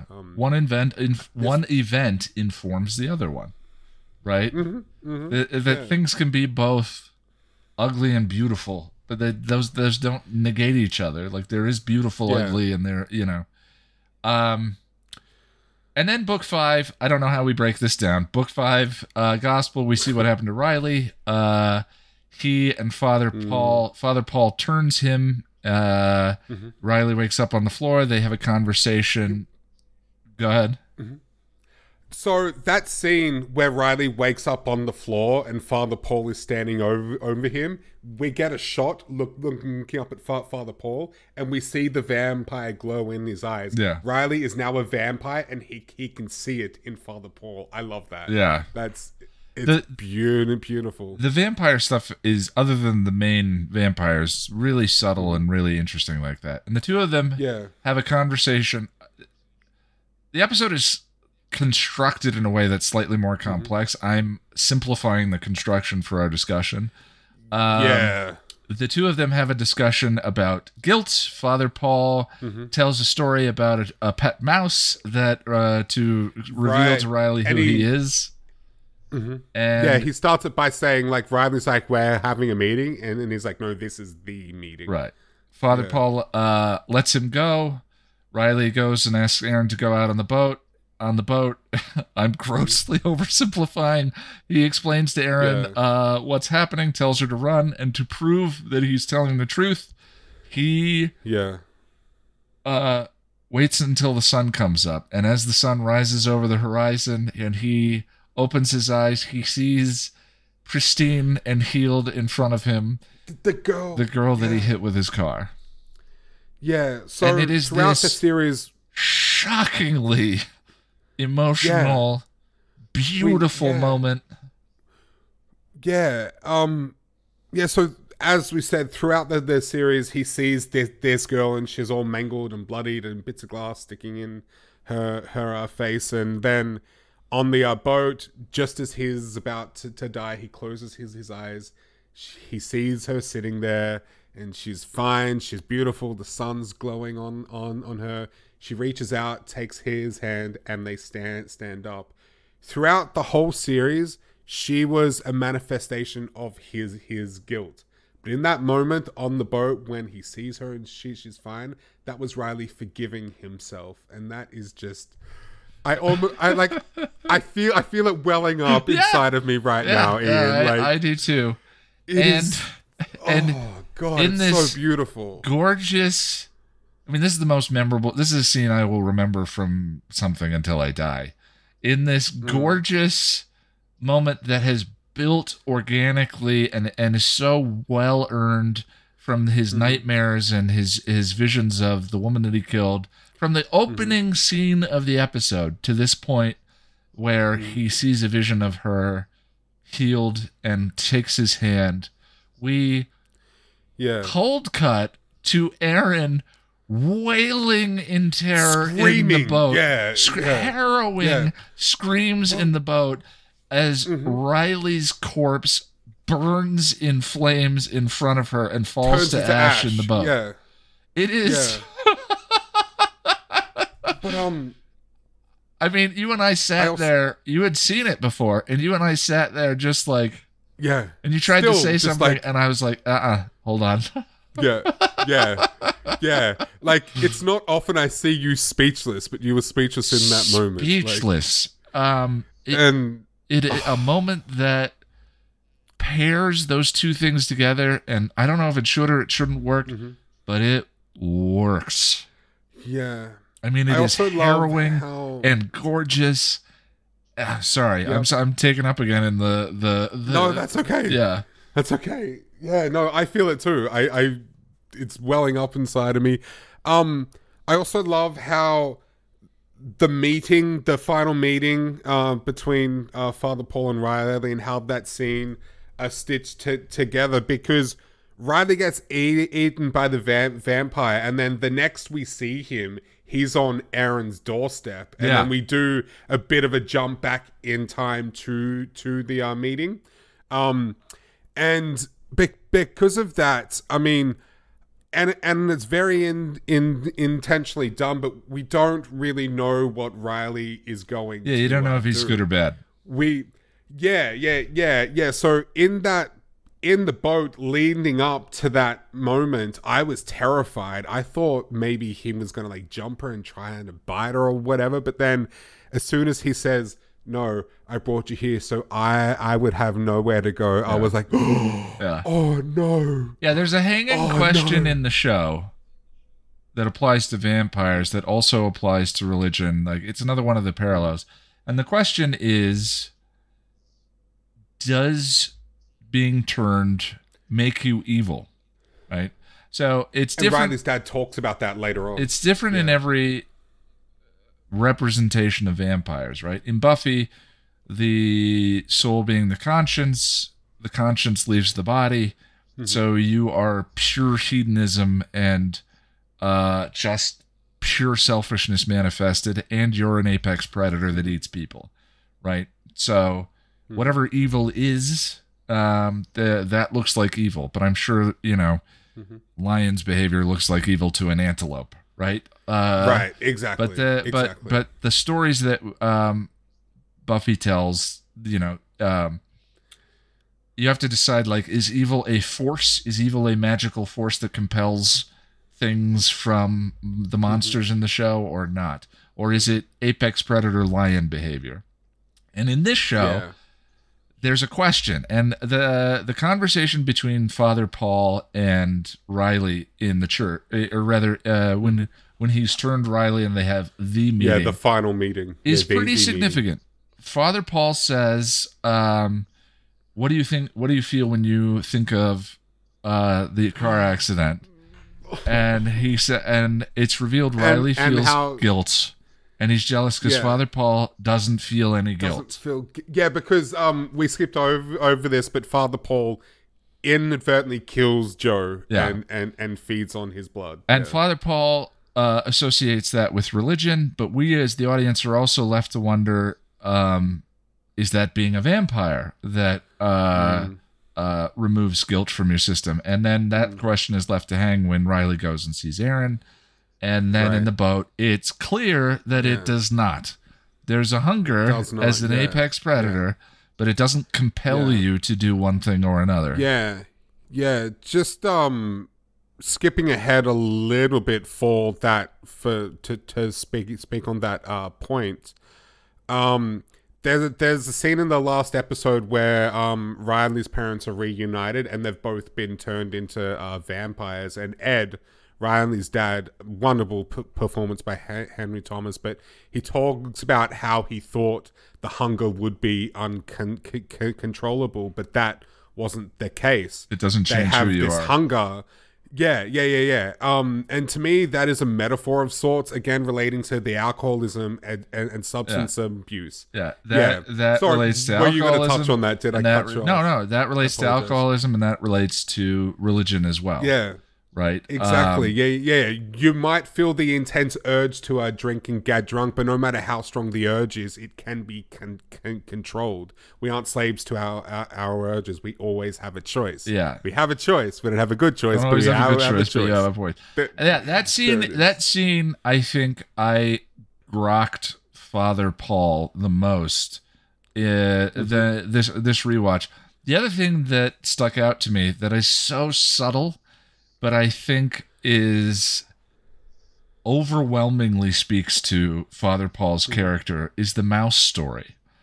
I hadn't thought about it until watching this with my religious dad, but there's a pretty significant detail about his character. So Riley, the way he reveals to Riley who he is he tells a story about when Riley was a small boy, trapped a mouse, injured it, brought it to Father Paul, and asked him to resurrect it. And Father Paul said, come back in 3 days. And when Riley came back in 3 days, the mouse was healed and he walked off. And Father Paul, in the conversation with adult Riley, says, of course, I had to put it out of its misery and go and find a mouse that looked just like it. But look at the faith you had. Look at that encouraged your... It's like the right thing through the wrong means. I don't know. Like, yeah, I'm doing air quotes is there. not what faith is. No. That is hucksterism, right? Exactly, yeah. And it speaks to the father's broken character that creates his individual humanity. This is why we say, we talk about this isn't an indictment of religion any more than it is an indictment of alcohol. It is it's showing the extremes of both. Like I hadn't I hadn't thought about what was latent in Father Paul's character until this third time through, and I thought about that's kind of some BS. Him faking the resurrection of a mouse for a small child because he needs the child to believe it's that manipulative. hard. It's straight up manipulation. It's lying. It is lying. That's not what faith is. Right? It's as you said, it's hucksterism because he's tricking a child into believing something based on false pretenses. Yeah. Later in the next episode, he's talking about a trip he took as a young man and standing in front of a waterfall, and he says he thought about that waterfall, and if every drop of water in that waterfall is a death, every drop of water in that waterfall is an individual dying. And he talks about the roar of the waterfall and how it deafened everything around him. You couldn't hear the trees or the animals or the plants. And he thought about every death that's occurring on Earth, and in every death was a drop in that waterfall coming over. Then that's what it must be like for God. Every moment of every hour and of every day, a deluge of death. And if that's what it's like for God, how can he hear my whispered prayers? Right? It's so gorgeous. Dude. And that combined with the mouse story and the idea of bringing the mouse back from the dead, which he did for the priests in the town. Father Paul was gone, and he revealed a young Father Paul for the town, but it was a lie. The mouse is a repetition of what he does for the town to give them faith, and he lies to them and feeds them saying this is God, and it's not God. It's a monster on Earth. It's him. It's his individual character that drives the whole thing. Now I mentioned inconsequential complaints. It's him and it's Bev. Bev is first of all, the actress who's plays Bev, her performance is friggin' spectacular. Samantha Sloyan. She's amazing. The saying things without saying them character. So is that what you're going to do? She does facial that. Expressions, her body language. Yes. She's so good. Essentially, every one of her lines has two meanings. Everything she says has two meanings. There is the line that she speaks. Especially when she's talking to Sheriff as well. Yeah. There is the line that she speaks, and there is the truth that she plays. And that is a fantastic balancing act that she does.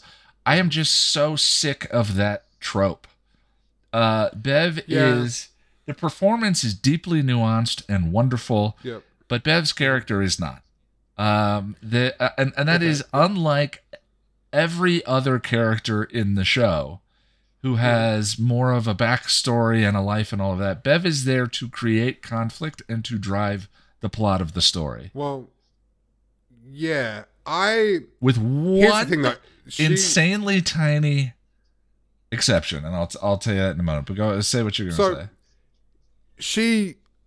I think she still serves an important narrative function. And you pretty much just said that too. But I don't think you could remove her from the show and give those functions to Father Paul, for example, because they're too dark. Because we haven't touched on this yet, but he gets a bit of a, I don't know if you could call it a redemption, but at the end he learns the errors, the error to his ways and whatnot. Well, I don't need that necessarily. What I want is I want to feel something other than hatred for it. Like my relationship to every other character. You absolutely hate her. There's nuance to my relationship with every other character except her.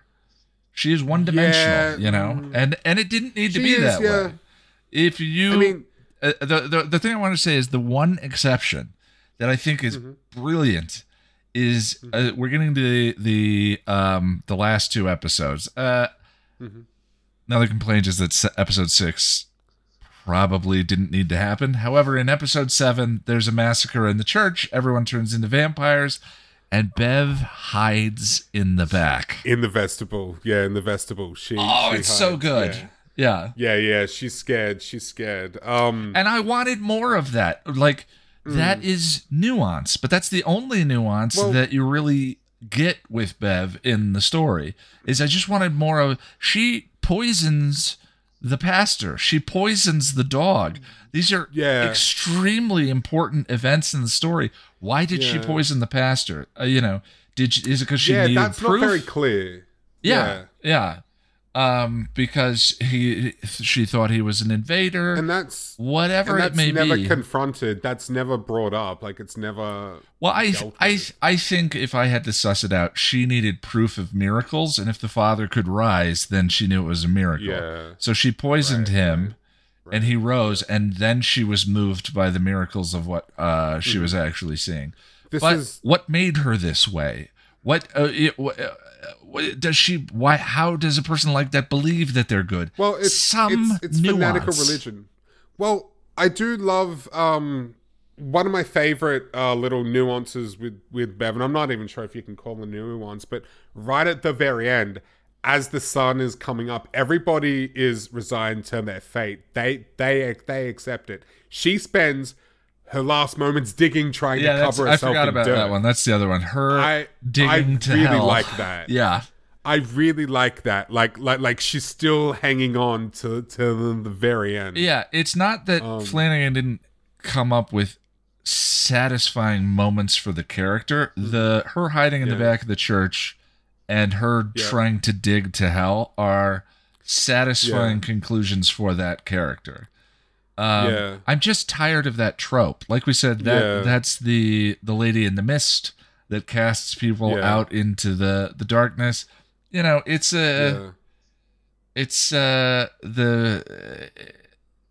maybe you need it in a story like this, but I'm not. That's why I'm saying don't take away. Just blur it up a little bit. Make her a little more blurry instead of so distinctly that. I do love the scene where Annie, Riley's mom, confronts her and gives her the whole "God doesn't love you more than anyone else" speech. That Annie is such a badass. It gets to her. Samantha Sloyan has this subtlety with her face that just it drops, but not completely. You can tell it's really getting on. Murders are happening, and she's like. It's funny, the climax, that episode, is the most Buffy of all of the episodes. Once everyone's a vampire, it doesn't become Buffy. But like the fact that there are humorous moments in the midst of horror is so Buffy. Yeah. Right? That moment of God doesn't love you, and she goes, wow, I don't know why we have to be so mean. In the midst of all this murder and mayhem, is very Buffy. And I just love how she keeps digging. She's just like, why does that bother you so much? And she talks about Riley and Joe, I think. And but on the topic of Buffy, okay? Sure. I am convinced Mike Flanagan is a Buffy fan, and if I am wrong, I will eat my own head.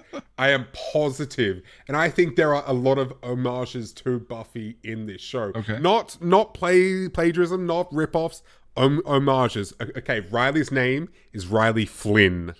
Riley Flynn. Okay, I forgot about that one. Yeah. Okay. Riley's death scene on the boat. It's amends, but he lets the sun come up.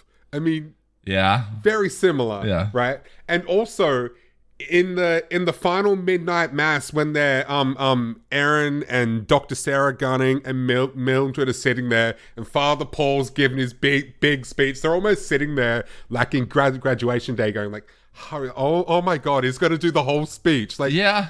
And I'm sure there's more, but I'm positive he's a Buffy fan. Yeah, Riley Finn and Riley Flynn are that's way too close. And this delves into a lot of themes that Buffy plays with too. Forgiveness, guilt. Well, I think that they're both very thematically driven, and they're both so related to horror that even if they're both character-driven pieces. Yeah, if they weren't intended to be homage, there would be a ton of overlap.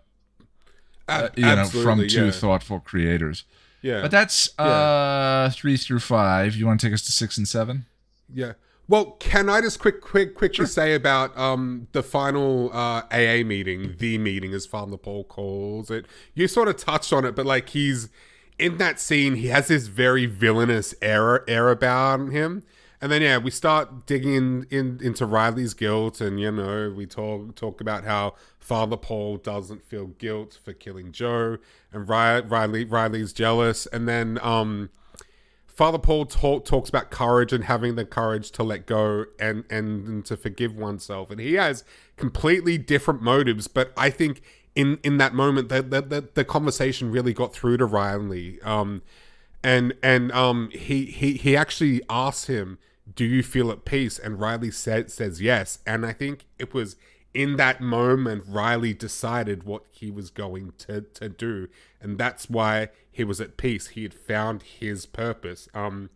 He had not given himself over to a higher power, but a higher purpose. He had given himself over to a higher version of himself. And again, I love that, getting back to the conversation he and Aaron had, he made his death have purpose. Exactly. Yeah. And on the topic of his death too, is we get lots there's lots of flashes to the boat scene throughout the series, and Riley talked about it's a dream that he has where he's on this boat, and then the sun comes up, and I just sort of love the idea. Like he even says, I'm not making it off this island, but you are. Like it's almost like he knew what was going to happen. Deep down, he knew it. And I love you, Mike Flanagan, so much. Anyway, sorry. I just had to, No, good stuff. Okay, well, so the ending, the last two books, is it Acts of the Apostles, I think, and Revelations. So, according to... Episode 5, Acts of the Apostles, I would call the table setting episode. Or no, episode 6, Acts of the Apostles. Yep. Is the table setting episode for episode 7. And I think it suffers from table setting issues. But go ahead. Well, according to IMDb, a fervent Bev calls for faith on the night of Easter Vigil, and Sarah reveals the results of a troubling experiment along with a sobering theory. That's one thing I do love, is that the show also tries to offer a scientific, realistic explanation as to what is going on. All sides are represented here, and I love that. I think that's really, really cool. The only thing I struggle with is we already know, right?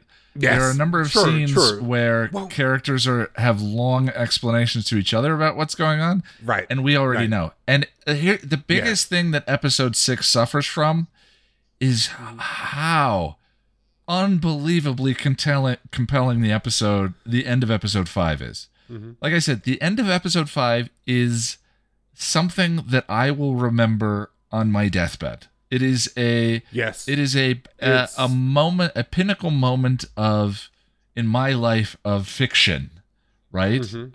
There's the end of a river runs through it. There's And live for me. The Buffy says like all of the I have been and always shall be your friend. Like there are pinnacle emotional moments in fiction for me, and that's one of them. And then you have people talking about science in episode 6. That's fair. When that's fair, yeah. 5 felt like it lit a fuse. Like it's like, okay, the thing's about to explode, and there are so many moments in 5 or in 6 that do not respect the gravity of that tone that was established with the end of 5.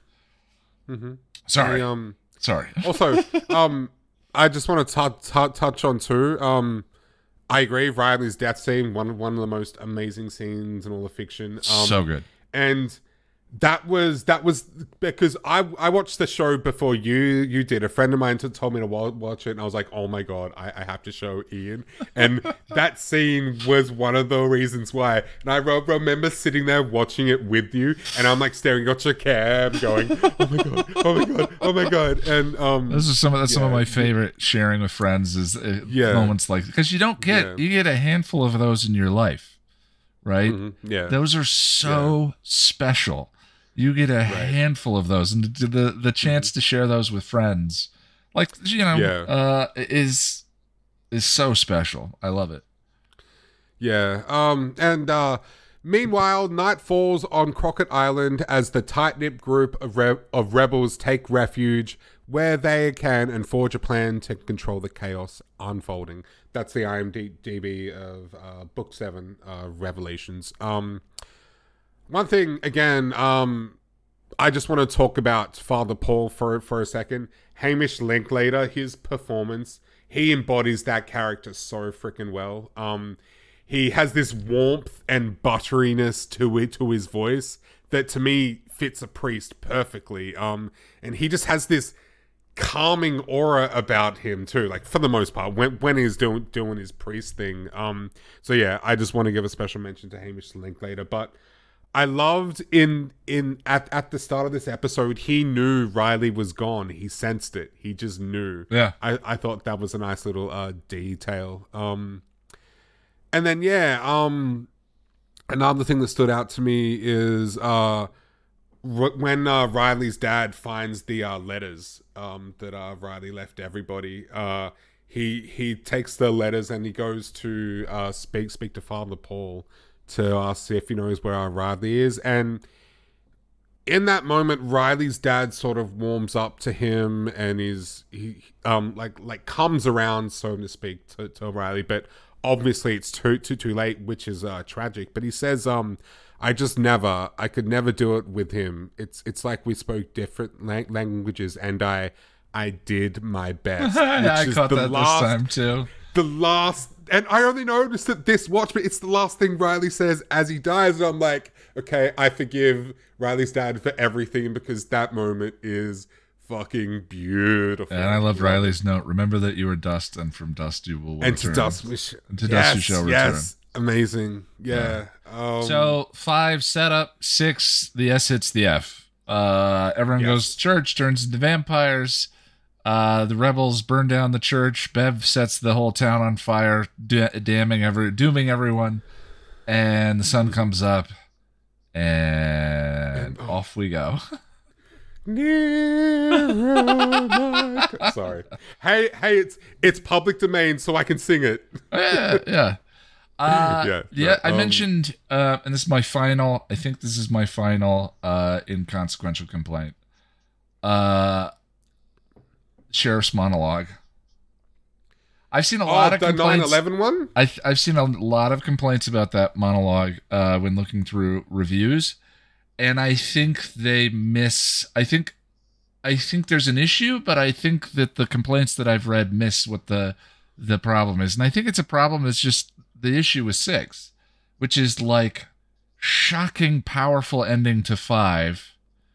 Pieces moving for 6 to get to 7, which is the climax that, people were whatever. And to have a 6 or 7 minute is what it feels like. I don't know exactly what it is. monologue about events that aren't occurring on the island that have only to do with this one character and his backstory. That were 20 years ago. Yeah, is such a pause button on again, which is the problem with that episode, is such a pause button on, and it sucks because Rahul Kohli is spectacular. I love the sheriff's character. We haven't talked about Sheriff yet. He was amazing. Yeah, amazing. We just can't get to everything in this kind of discussion. So we're trying to hit our best points. I really want to. But that speech is a wonderful speech, and again, I love the depth adding to the characters. I just think that it occurs at the wrong point in the show. Okay. I think... Yeah, if that came earlier, would have been a little more... Yeah, so Riley gets eaten, and then Aaron is running around the island trying to find him and comes to the sheriff and tries to get the sheriff to look into the church, right? Mm-hmm. And then that occurs. Then you have the boat sequence with Riley and Aaron. Then Riley dies, and it's out of the way of that the power it feels of like that a sequence. Departure. Yeah. It feels like a departure from the main line. Just put it somewhere earlier in the sequence. Yeah. Again, none of my complaints are about taking away. It's just and that's the thing, like, none of our complaints really matter either. They don't ruin the show. No. It doesn't hurt at all. These are just nitpicks. Yeah. Rahul Kohli talks about Midnight Mass a lot on Twitter. He's very, very proud of it, understandably. Yeah, he should be. He was terrific. Yeah. But he talks about how he took the role very seriously and wanted to do it justice. He wanted to represent the Muslim perspective fairly and as authentically as possible. And so they actually spent a lot of time with the Muslim consultant on set to make sure they got it right. And I really do appreciate that. I just wish we got to see more of that. Again, it's not something that necessarily matters. It doesn't hurt the show, but I would have liked more. Yeah, it's funny too, even doing an American accent, Rahul Kohli is so flippin' charismatic. Yeah, he is. How's my night that gonna guy go, could Joe? read the dictionary and I'd just be like, yeah. Keep reading, Daddy. Like, yeah, and I don't know. Maybe it's and he's also. All right, maybe I have a little crush on Rahul Kohli. He's also like the most liquid, sexy star type of most of the cast. Absolutely, hands down. Like Zach Gilford too, but Zach Gilford's more of like a baby cute. He's has like more cute. Of the like some 41 skater boy inner darkness thing, which is perfect for the character. You know, Raul's playing a big beardy sheriff walking around in denim, and that's slightly against type, but who cares, because he does a wonderful job with it. I did get the feeling every once in a while that Mike Flanagan wrote that part because he wanted Rahul Kohli to be in the show because they're friends. Absolutely. Well, they've worked together before too. I think Rahul Kohli was in Hill House. I think so. Yeah, he was. So I mean, to that degree, there is a small part of me that felt like the sheriff could have been better in also the sheriff better integrated. I think the sheriff's inability to integrate into the community is part of the sheriff's story. Well, it's part of the arc of that character. Right. See, my favorite thing about that character in general is he is really the most dignified and the most balanced and measured character in the show. Like, early in the series, that scene in the classroom where they're talking about Beverly handing out Christian doctrine to the students. I think that's what had happened, and he's very calm and measured about it. He's not. It's not against. He's not. He's never in opposition to Christianity or the faith itself. he always approaches everything with the dignity and respect for himself and his faith, but also those around him and their faith too. He really is the best person on the island. I'm just gonna say it. He's the best person. He's also he's the smartest guy in the room most of the time. Yeah. And he has the most balanced perspective. And to some degree, not living on the island hasn't for as long as everyone else hasn't corrupted him with sort of the mildew of spirit that has hit everyone else with the oil spill and people leaving and all of that. And then the sun comes up. And then the sun comes up. I have not watched The Hauntings yet. I need to, and I think we should watch them together. Oh, okay. I've seen Hill House, but I haven't seen Blind Manor. I've been meaning to. So yeah, let's do that absolutely. Then we can talk about it here. I don't know how we put a bow on this one. I don't know either, but I loved Rahul Kohli's performance. I loved just how they handled the Muslim perspective and just how he really was the most rational person out of all of them.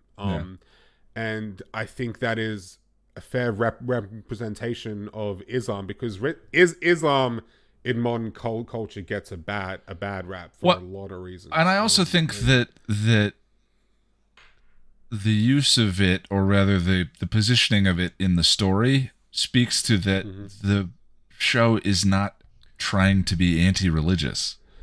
No, it's not. It's talking about these sort of different addictions in the human spirit, and exactly. That's one of the things that his character brings to it.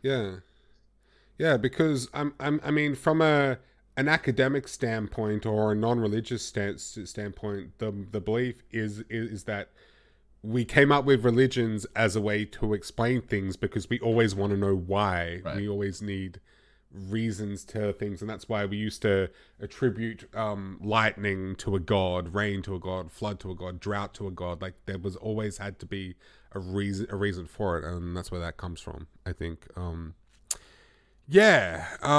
do we go to next, Ian? Would you say, where do we go from here? Oh god. Where do we go from here? Go watch it if you have not watched it, and I think eventually I'll be writing something for the channel about it. Jack wants to write about it as well. It's amazing. Go watch it. I give it 12 stars out of 5 stars. I give it I love it, and I want to marry it in some way, and I want to rub it all over. No, that's getting weird. I don't think we can get any better than that. Why don't we go to the reading? Yeah. Well, hang on. I have some final notes. Go ahead. Yeah, and I've got. I don't feel like we're done here. Well, I'm not done. Oh yeah. Okay. No, sorry. We jumped ahead a bit here. You had me at rub it all over yourself. I wanted to talk about the final church scene where the vampire enters the church and everything. That whole erupting into chaos. That scene to me still gets my heart racing. It is so intense, so freaking scary, and genuinely the way it harrowing. plays out is just everybody starts vamping out and attacking each other. And it's very reminiscent of, like, the Jonestown massacre, religious cult drinking the they're deliberately playing on that iconography. And then we get that scene, as you touched on, where Bev hides in the vestibule, and I love that scene where like Erin's there, the gang are there with her, and she's like, when are you going to shoot me? So I'm going to bite you 5 more minutes, and then boom, she shoots her. Minutes. Like, we have 5 minutes. I'm sorry, that was just so freaking satisfying. There are that whole sequence contains a handful of just badass moments, and yes, that's one of them. Riley's mom stabbing herself to give everyone time to flee is a badass moment. Wonderful stuff. And then, Father Paul gets shot in the head, but then when he wakes up, that's when his regret sets in. He realizes what's happened. He says to Mildred, he says, "Did I hurt you?" And she says, "Yes." And it's like, oh, dude. But then, we get the revelation that Father Paul is Sarah's father. And that he says that he brought the angel back to Crockett Island to save Mildred because he didn't want to he didn't want her to get old and die. And it's so tragic, but also beautiful in a messed up way, which again sums up Mike Flanagan's work. Yeah. I don't know. The constant juxtaposition of those two. Yeah. And then that scene right at the end, because, Sarah gets shot, and obviously they're both heartbroken. Then they scoop her up and take her to her favorite spot on the island. He rips off his collar and throws it because he says, what does he say? Because he gives her this speech about how even if he could go, if he could going back, he would have taken off his collar just to be with Mildred and being with Sarah and be a family. I love that she says, "I couldn't ruin 3 lives." That's it. Yeah. I thought I had the line written down, but I don't think I do. But it's just beautiful. And they go to Sarah's favorite place on the island where when she was a kid, he takes off his collar and, what does he say? He says something, he says, "Will you forgive me?" And then she kisses him and the sun comes up and they burn, and it's just, sorry, I had to talk about that. Good. But I guess we can move on to final comments, shall we? Sure. I think I've covered everything I have on. Oh, okay. Yeah. Okay. Oh, yeah, you have. Sorry. One little detail I liked is when Lisa and the other little boy, they're trying to get off the island. She takes Joe's gun off his wall to protect them. Yeah, that was interesting. I wondered where they were going to... That was cool. Where they were going to go with it, because it ends up she doesn't need the gun, and then the gun gets reclaimed. Mm-hmm. I loved the setup of her seeing that earlier in the Forgive Joe scene. Mm-hmm. But I just wondered what they were trying to say with it, because she doesn't do anything with the gun and it gets taken back by someone else. And maybe that's the point. I'm just unclear what the... I just liked the idea of her taking taking ownership of her own trauma in that sequence. Also, it was a very deliberate choice to not have the characters use the word vampire throughout the show. Mike Flanagan said that it would have been like winking at the audience, and we didn't need that. Yeah, I think with these kinds of stories, my dad and I were talking about it. It's like The Walking Dead, right? You have to decide in your universe whether zombie stories existed before this one, or if this is the first one. And is this Dracula? And The Walking Dead is the first zombie story according to its own universe. This is the first vampire story. The George Romero films don't exist. Right. And this is the first vampire story according to its own universe. Yeah. Which is interesting. It's just something you as the viewer have to... It's neither here nor there, I realized. It doesn't mean anything as the viewer. You just have to understand that that's the universe that you're inside of, because it is a question, but ultimately I realized it's an irrelevant question to... It is, yeah. And I can understand, like, if they said, what is a vampire? Like Dracula? Yeah. It would be like them looking at the camera and winking at us, and that cheapens the narrative, I think. But yeah, this is also my favorite use of the song Nearer My God to Thee, which is a song that was made very, very famous by James Cameron's Titanic. It was a song that played as the ship was sinking, and it's featured several times in the show. Most notably at the end, they sing it.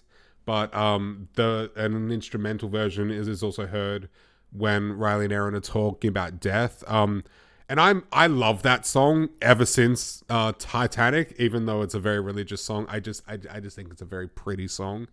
And so the first time I saw it, I hear dun dun, and I'm like, wait, is that nearer my God to thee? And I wasn't sure because it's played at a very slow tempo, but then once I realized what it was, it just added to it. Ian, I love it so much. The ship was sinking, and so was the town.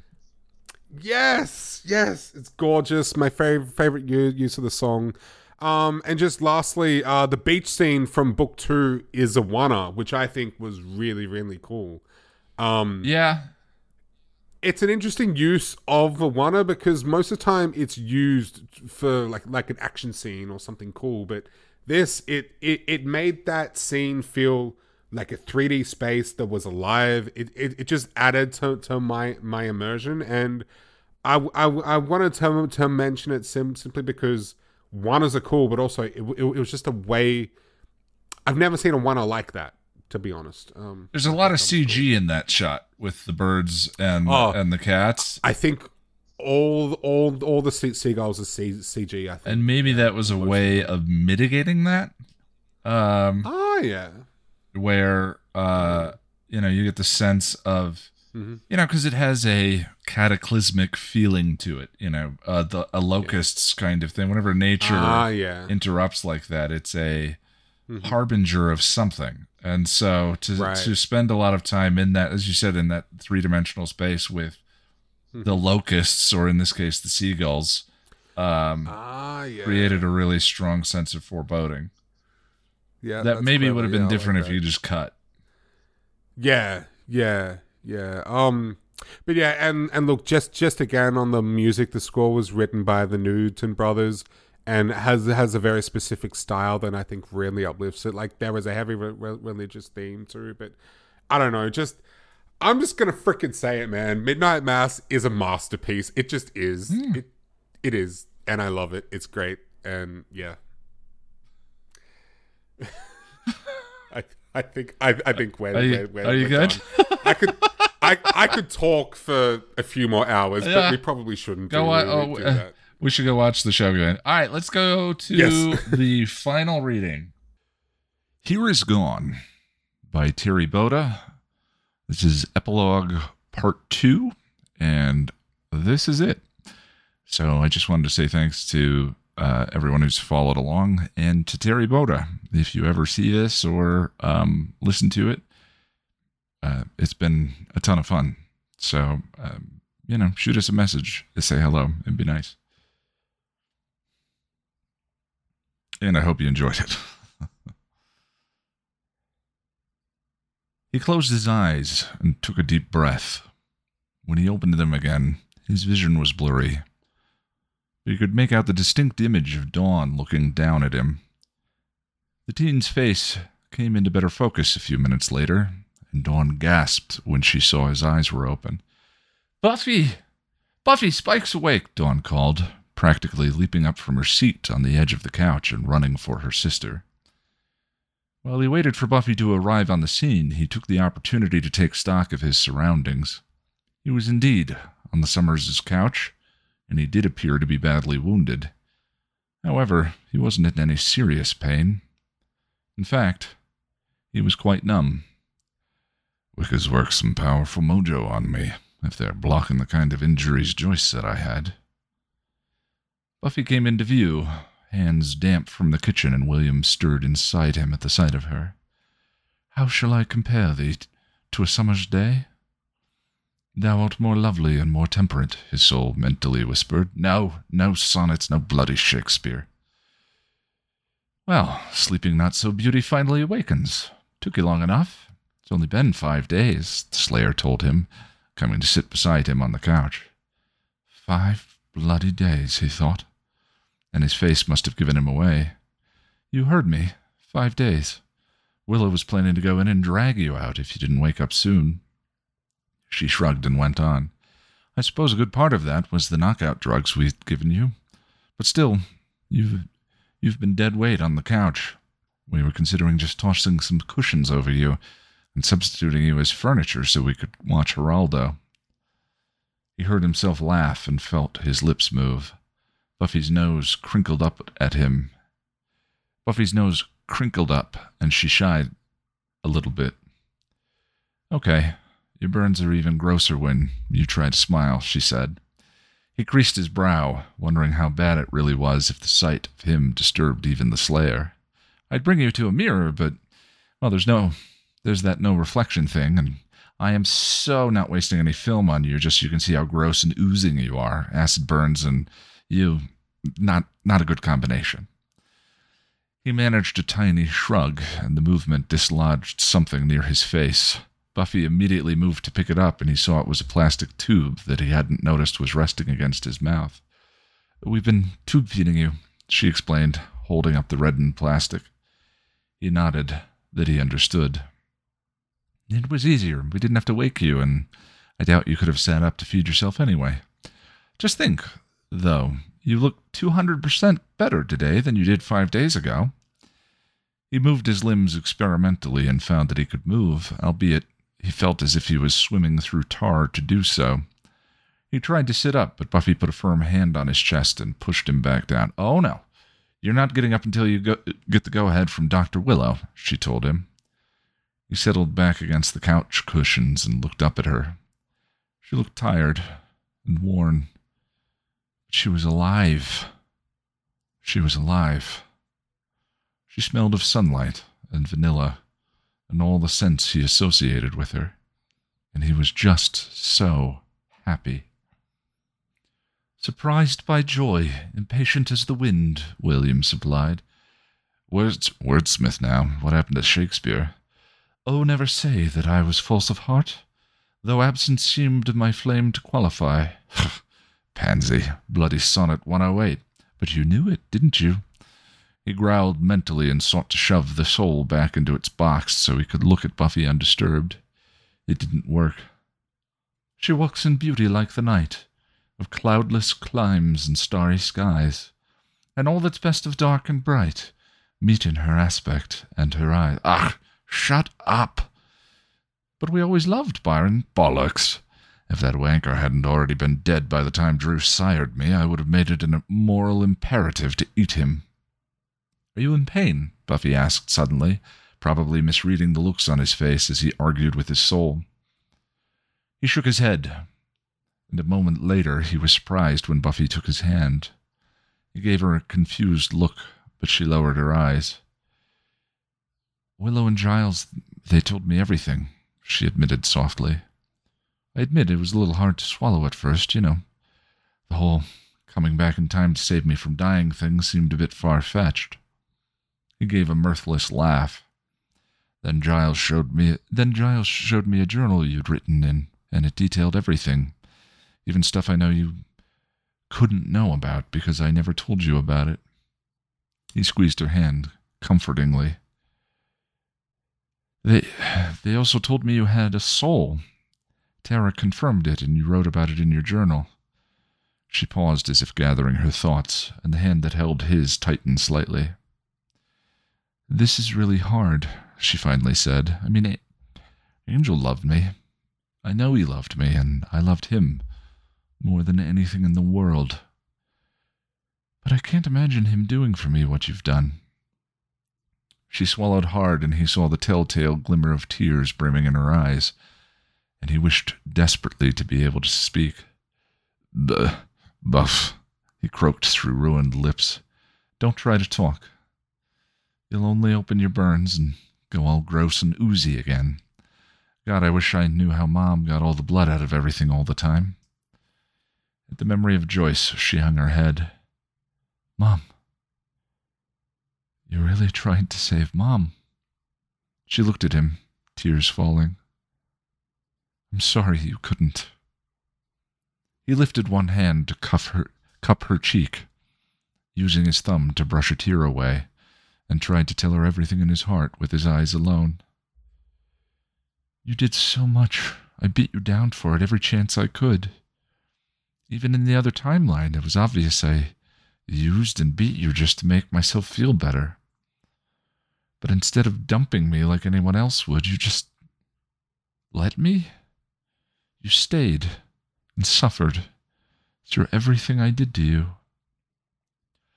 Let me not, to the marriage of true minds, admit impediments.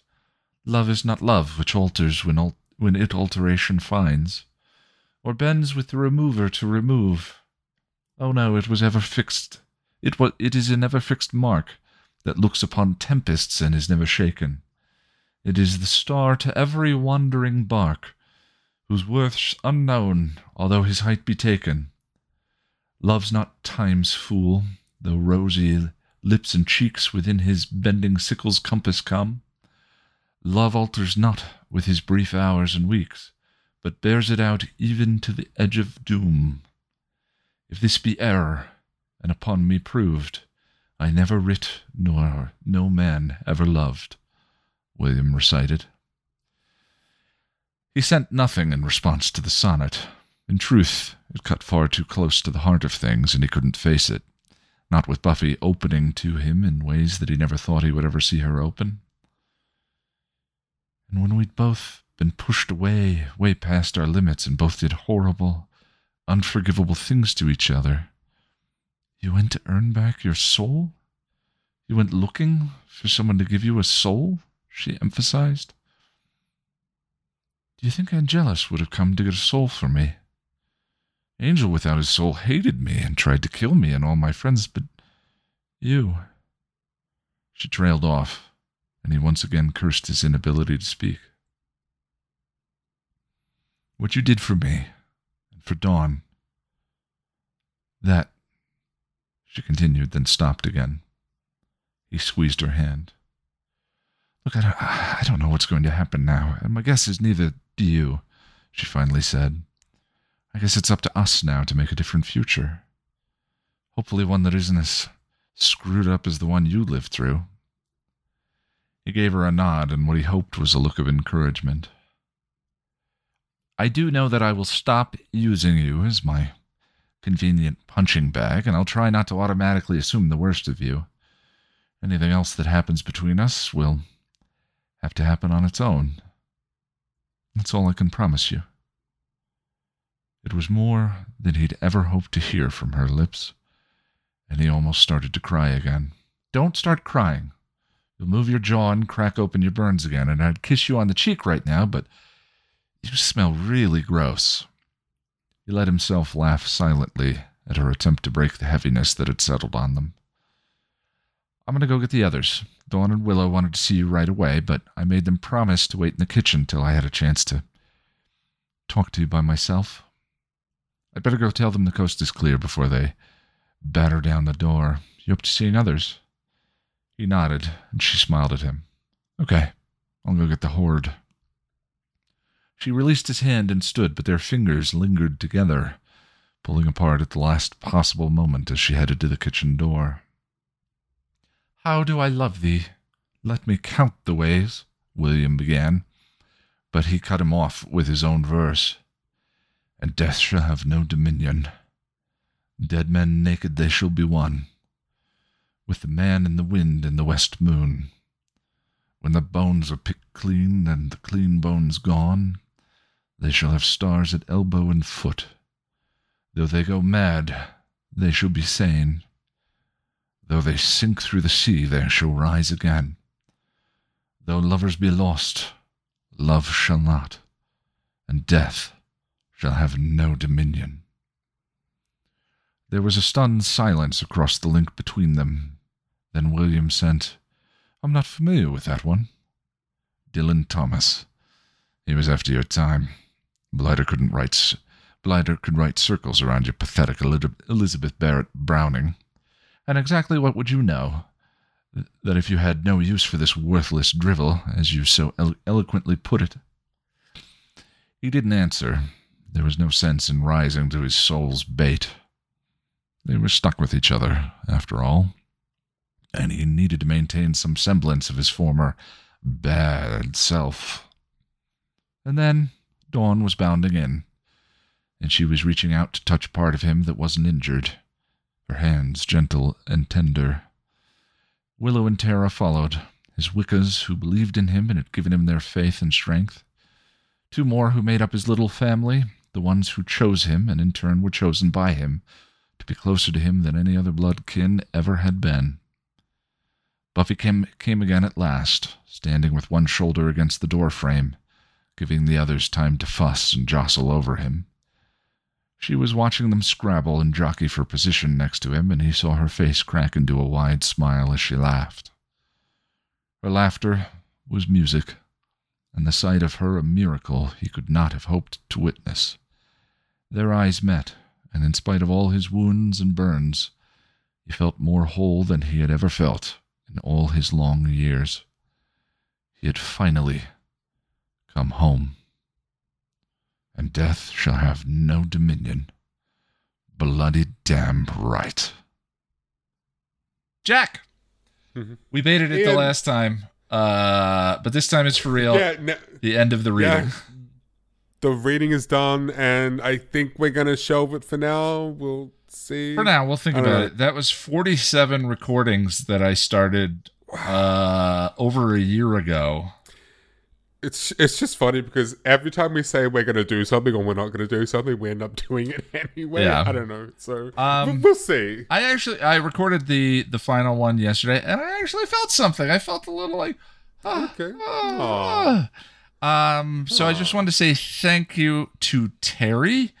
I've never heard from Terry. I found Terry's story on a website. Yeah. I don't know if Terry knows who we are or who the channel is. You have a standing invitation to come on the show whenever you want, though, Terry. If you stumble upon this. Yeah, the story was posted on fanfiction.net in 2002. And I wow. Yeah, and I found it before season 7 aired. It was I guess she had watched season 6, and this was the response to season 6. But I really enjoyed it. If you're out there and ever hear this, I hope you felt like we did it some justice. But I think, for now, we're going to sort of rethink the fanfic section and put it on hold. Jack, what do you have coming up this week? Well, Ian, this Saturday or Sunday morning, for those of you closer to my neck of the woods, Ian and I will be rewatching The Gift live on stream. The Gift. We got to season 5, man. Holy cow, we're done with season 5. I know. We get to talk about season 6 next. I'm so excited. Sexy sad season 6.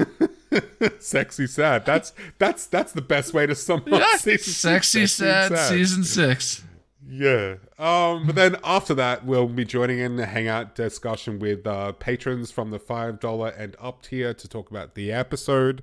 The stream of that discussion is free to all, both the rewatch stream and then discussion are linked down in the description. So go and click the bell notification and join us and come and hang out. As the Patreon is also linked down there, so if you'd actually like to join in the discussion about the gift, head on over to, is it patreon.com/Patch of the Nerd? Yes, link in the description. Yes, and come and join us.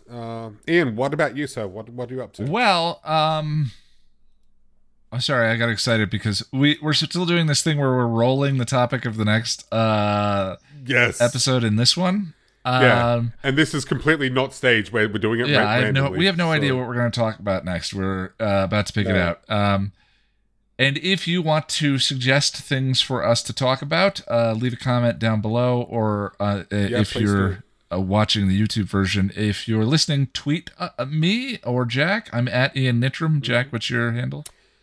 I am at Lack of Surprise 1. That's all one word with the number 1 at the end. And we decided this last time we're actually going to open it up. So we added Angel After the Fall. And so we keep a list of items that we're going to select randomly from. Usually, sometimes there's going to be a thing that we decide we want to watch that we're just going to watch. But we've opened it up now where we added Buffy Season 8 and Angel After the Fall to the list. Yep. We've also added a couple of suggestions from viewers and listeners and whatnot. You left us some suggestions the last time. Those are now in the list. Yep. And some of the items on the list, like Supernatural, which, how do we talk about Supernatural? There's 14 seasons. Probably what we'll do is we'll talk about season 1. friend of the show, Aaron Smith, requested the Paddington films, which is going to be interesting. I've heard they're wonderful. I hear they are too. I haven't seen them, but Yeah, hey, if we land that, let's rock it. But so we've added reading. I've been asked about my opinion for Buffy season 8 for years, and I've never finished it. And I figure this is the carrot to finish it, or the stick, depending on the point of view. So, but other than that, I have been making semi-regular appearances with Ian Carlos over on the Slayer 98 podcast. This week was our discussion of one of my favorite season 1 episodes of Angel Somnambulist with Hawk Pyre. And the discussion that I had with Ian, Claire, and Zach actually kind of unlocked what my take is going to be with Reprise. If you're looking for a preview of the next episode guide, links to that podcast are in the description. Jack, shall we? Let's do it, Ian. I'm ready. I'm not. I'm nervous. Okay. so am I. But... There are 27 items on the list. Mm-hmm. I'm picking the random number now. It is 26. Yellow Jackets. Oh! Yellow Jackets is going to be an interesting one. I only put that one on the list like yesterday too. That's all right. Now, it's not next week. It's whenever we finish Yellow Jackets is when we're talking about Yellow Jackets in the next podcast episode. From memory, so there's only one season. I mean, we're only doing one season per conversation episode. Yeah, conversation. But I'm pretty sure it's like 12 episodes or something, so not too long. But yeah, we'll see. Yeah, this is going to be one of the reasons why we're not weekly. Is because it's going to take what it takes to watch all the things. It's kind of another horror-y one, not like straight up horror, but it's kind of like a scary version of Lost in a way. I don't know, but yeah, we'll get to that. Well, we're looking forward to it. I put the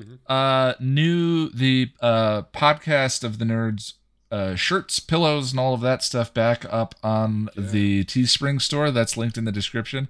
Some of them are. Get some swag. I need to get some myself, actually, because me too. We're going to. Yeah, Liz sent us 2 designs that are just friggin' spectacular, and so we put the design on a pair of yoga pants, and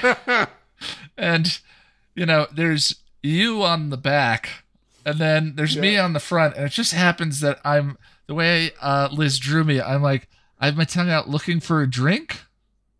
Yeah, like. So we're just going to move on. If you want to buy a pair of yoga pants or a shirt. I want a pair of yoga pants. Yeah, I want a pair of yoga pants. Links down in the description. It supports the show. Let's Jack and I eat. Incredibly helpful. Mm-hmm. If you'd like to join the Patreon discussion down there as well. You already know our Twiddle handles. I'm youtube.com/Passion of the Nerd. Well, Jack and I both are, and that's it. Yeah. All right. Thanks, friends. We'll see you next time with Yellow Jackets. Thank you, my friends. Bye.